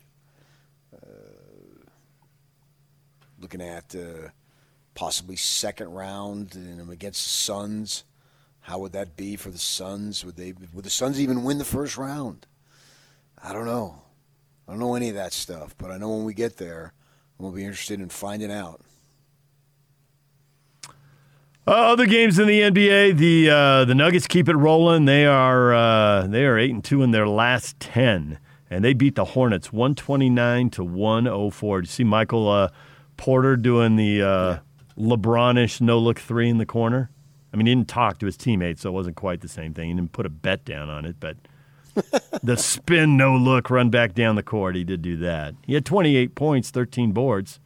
You know, that's the guy Nugget fans are hoping he'll be. Oh, for sure, yeah. When you talk about the proverbial X factor on that team, I think Porter is your guy because, you know, Jokic didn't have a big scoring game. He didn't need it. I think he only took 7 shots from the field. I think it was like 6 or 7. He did some other stuff. He had the digits, double digits, I think, in the rebounds and the assists. And Jamal Murray, you know, normally you can pencil him in for 18, 19, maybe as much as 25, 26. But what are they going to do? You need more than that. You know, the Jazz have a lot of balance. The Nuggets don't have a lot of balance. But if Porter can do what he did, then, yeah, he makes them very good and dangerous in the postseason. Former NBA star, former BYU Cougars Sean Bradley suffered a traumatic spinal cord injury that left him paralyzed after being hit by a car from behind while riding his bike a block from his home in St. George on January 20th. He underwent neck fusion surgery and has spent the past 8 weeks hospitalized and undergoing rehabilitation. And obviously tragic for Bradley and his family and his friends. And PK, you were recounting a long list of people that you know or associated with who've been in really serious, in some cases, fatal bike wrecks. Absolutely. I told you Kirk Craigthorpe's sister-in-law, his wife's sister, riding a bike. I think if I remember the story, she was out on a lunch break somewhere on the west side and got mowed down. And then one of my friends I play in a little men's league out of River Oaks.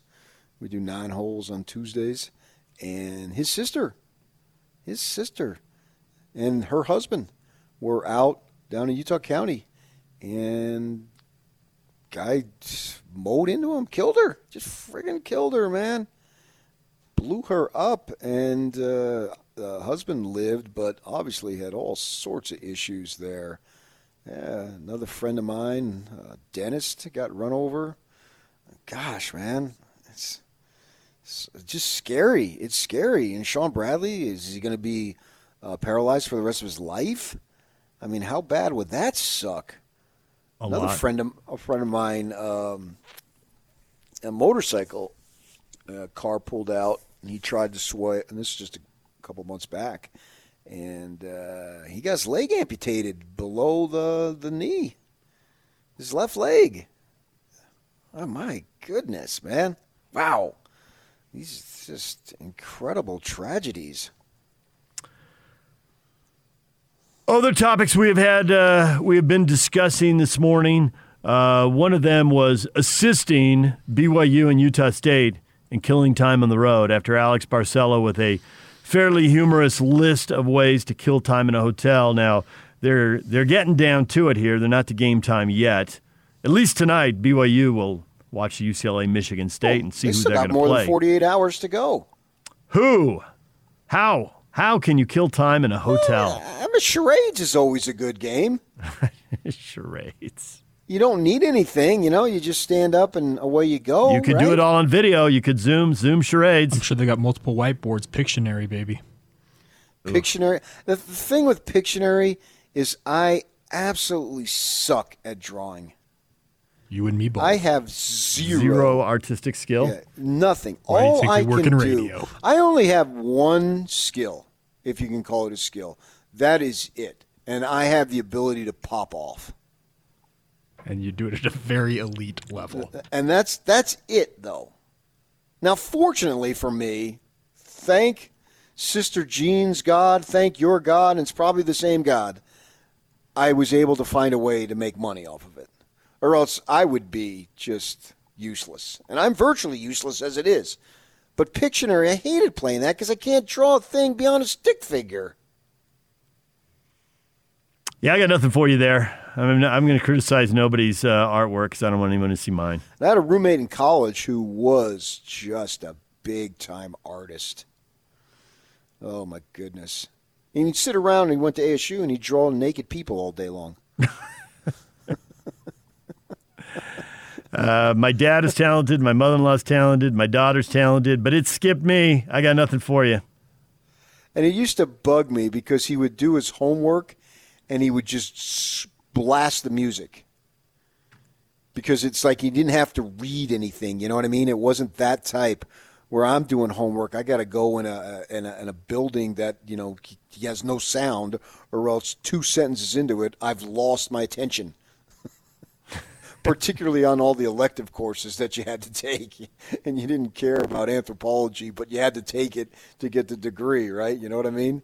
And so it always used to bug me. I'd have to leave because he would blast the music because he'd be doing all this drawing stuff. So he could just have the music going. Yeah. You're like, I'm trying to concentrate. I got to memorize a list here. You're killing Right. And that his concentration actually was enhanced by music. Got the creative juices flowing. Yeah, and he was really, really talented. And they had a toga night, a place called Freddy's, and we went, and he wore a towel, one of those towels that you would get at a game to wipe the sweat. So not even like a beach towel, just a little towel. That's what he wore. That's confidence. He was a killer with the ladies, and I went along with him, and we'd have this plan where he'd start talking to them, and in order to get their names, he would act like he knew them, but he really didn't.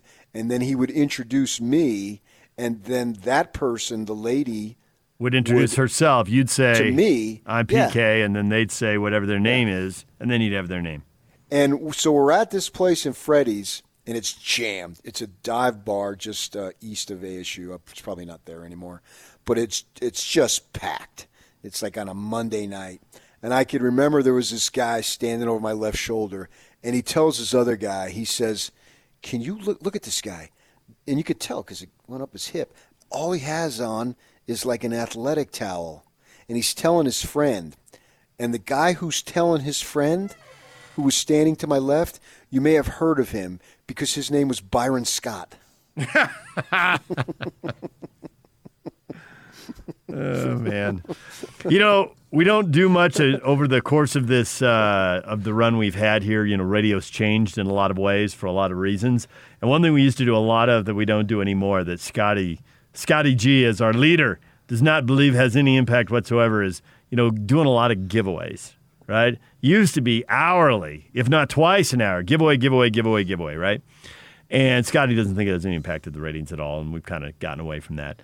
But can you imagine back in the day when we were giving stuff away, if we had the technology to give away time travel so you could go hang out with the ASU version of PK for 24 hours?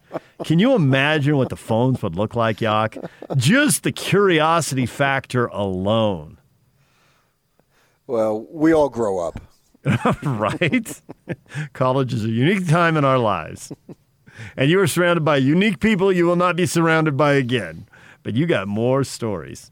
All right, DJ and PK, when we come back, your feedback, everything you got to say about today's show on the way. And it's all over almost here. Don't go nowhere. DJ and PK, it's 97.5 and 1280 The Zone. Your feedback, what you have to say about today's show. Sister Jean has picked BYU to the Final Four. Do you believe in miracles? You put that up on our Facebook page, PK. I put it up on Twitter, and on Twitter it has 108 likes. I take that to mean there are a lot of BYU fans who are hoping Sister Jean can make a miracle happen. Sister Jean. Yeah. Sister Jean, make a miracle happen. BYU to the Final Four. Will they canonize her if she pulls this off? They will in Provo. Saint Sister Jean? I don't know what the Vatican will have to say about it, but I got a good idea what the Marriott Center will have to say about it. Good point. Big old picture of Sister Jean up on the wall. Sister Jean is my lover in terms of predicting BYU to the Final Four. Not the perfect lyrics. You're going to have to perfect those. There might be something there, but it's going to take some work. Rhino says the good sister Loyola is just trolling Ute fans because we covet her coach. Way to tie multiple storylines together, Laura Rhino. Moser, a Rick Majerus disciple. See? I seriously doubt that she has any knowledge of that. I could be wrong. She's 101 years old, so I think she's got a little experience. Yeah, I mean, she's a miracle just being 101 years old. Yeah. And being able to be as with it, or however you want to say it. I mean, that's just incredible.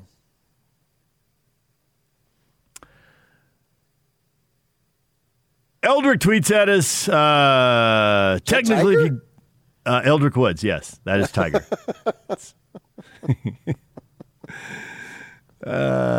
Eldrick Woods at LKR Room Talk. Technically, if you go to BYU, then I would consider being on campus as a holdup. I think they might have a competitive advantage based on that. That's not bad. Yeah, who's more prepared for a week in a hotel doing nothing than somebody who goes to BYU? That's basically Eldrick's point. But I'm pretty sure if you want to do whatever, you can do it in Provo or the surrounding communities. There are all kinds of stories about people driving to Salt Lake and to Park City and to Heber City. Collect those stories easily if you prefer. That's why I moved to Sandy, because there's no stories about that. No, there really isn't, Sandy. It's as boring as it gets.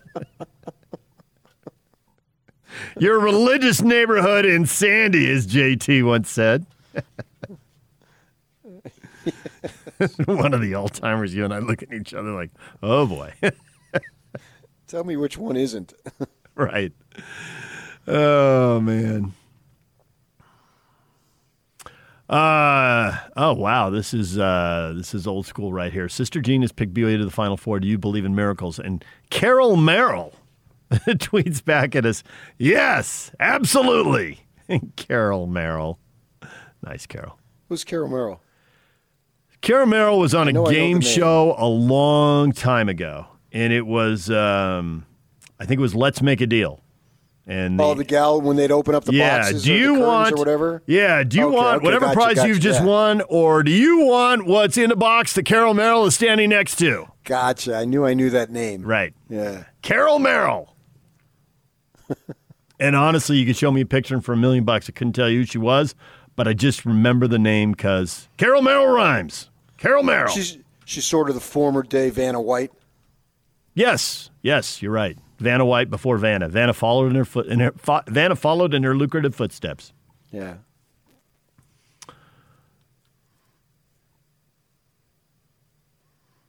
How do you kill the time at the hotel? Brian Skinner says watching the General Conference archives. Okay, that'll kill time. That'll kill time. 2 hours at a time, one after another. Yeah, they shortened about an hour 30, so. They're shorter now? Yeah, they are shorter. Well, go old school because you got more time to kill. Man, this president has come in and made a whole bunch of changes, huh? They are making lots of changes, yes, but they do have a lot of archival footage that you can watch in that regard. Jeff Williams says they need to stage a Monopoly tournament. How long does a Monopoly game take? Is that about a 90-minute game? 2 hours? You get a tournament. You got a team and coaches. You got a 16-team bracket. That'd kill some time. That's too intense for me. That's like going to the movies and watching Schindler's List. You know, I mean, I realize it's important and all, but that's heavy. It is. It is. One was a Meryl Streep World War II movie that was such. Did she Sophie's speak in Choice? an accent? Probably. I mean, it's kind of why you hire Meryl. Why did you pay the extra for Meryl Streep? Because you need the accent. I absolutely hate that. I promise you, I will never watch another Meryl Streep movie. Sophie's Choice is one. If you haven't seen it, you'll be. I'm going to choose not to watch Sophie's heavy. Choice. Yeah. I don't want heavy. I want light and fluffy. We did have the list of basketball movies. Long list of basketball movies to kill time. Get yourself in the right mood. You got a favorite basketball movie? One you put at the top of the list? I mean, the Hoosiers one is iconic, isn't it? Yes, it is. Is there anything more iconic than Hoosiers? Yeah, but you want fun. You just want laughs. I mean, if Will Ferrell makes a basketball movie, all right, there's going to be some slapstick humor in that. I mean, you want something light and airy. That's the cotton candy of movies right there. Tasted good. I don't know what it was, but it's gone now. Well, melted away. Follow that up with an Adam Sandler one. Yeah, right. But I don't think, when we think of basketball, I don't think anything supersedes Hoosiers. I could be wrong, but I don't think so. Telling childhood stories earlier because Alex Barcelo said hide and go seek, which played a lot of as a kid. Greg says, DJ, tell the childhood story when you pretended to be really sick and tricked Dan Fouts into paying you a visit. That's a Brady Bunch. That's how they had Joe Namath on the show. Mr. Fouts, I don't feel good. Really? Bobby pretended to be sick, and Bobby and Cindy cooked up something where Which one's Bobby? the youngest. The youngest boy and the youngest girl cooked up this scheme to get Joe Namath to visit. And they wrote a letter that Bobby was dying. And Joe got the letter and felt all guilt-tripped and showed and knocked on the door. And Alice is looking at him like, what are you doing here, you know? Which, of course, because they had celebrity walk-ons. Don Drysdale was on the show. I remember that one. Yeah, I remember. I don't remember the Joe Namath. Namath ended up in the backyard playing catch with Greg Brady. Yep. You have his phone number. You went over and interviewed him at the Liberty Park tennis courts. Call Barry Williams. I have spoken to Barry on the phone. Yeah. Yes, that's true. Yeah, well, go talk to Barry and say, Barry, you really played catch with Joe Namath when you were a teenager? So Joe Namath, I don't remember that at all. I remember that episode in a rerun. Joe Namath was on that show, and he showed up the door, and who answered all? I don't know. I assume Alice. It could have been the parents. They were all all the adults were freaked out that Joe Namath showed up, and then they had to get to the bottom of what he's doing there. And Bobby, and then they realized Bobby lied because there was always a moral. I know to the story. Scotty's now getting a little nervous, but we do have an Alice story that involves DJ. Scotty's listening because he texted us. So. And who did what to Alice? Never mind. Yes, please recreate Scotty that drop so I can hold on to it. Show. By the way, what Scotty texts us about is he doesn't want to hang out with ASU PK. He wants Northern Arizona PK. I don't even want to hang out with Northern Arizona PK. You didn't want to hang out with Northern Arizona PK when you were Northern Arizona PK. That's why you transferred to ASU. I know. And I went to UCSB. Of all the things I'm doing, a winter in Flagstaff sounds awful. Especially with a bunch of people from Phoenix who aren't used to it. Yeah, I'll hang out with high school PK, and I'll hang out with ASU PK, but NAU PK can go up to 7,000 feet and sit in the snow all winter by himself. I'm not cut out for that. Coming up, Scotty G and Hans next. And ask Hans about Between Two Ferns if you want. He's having a lot of fun on Twitter with that. DJ PK, they're on the way.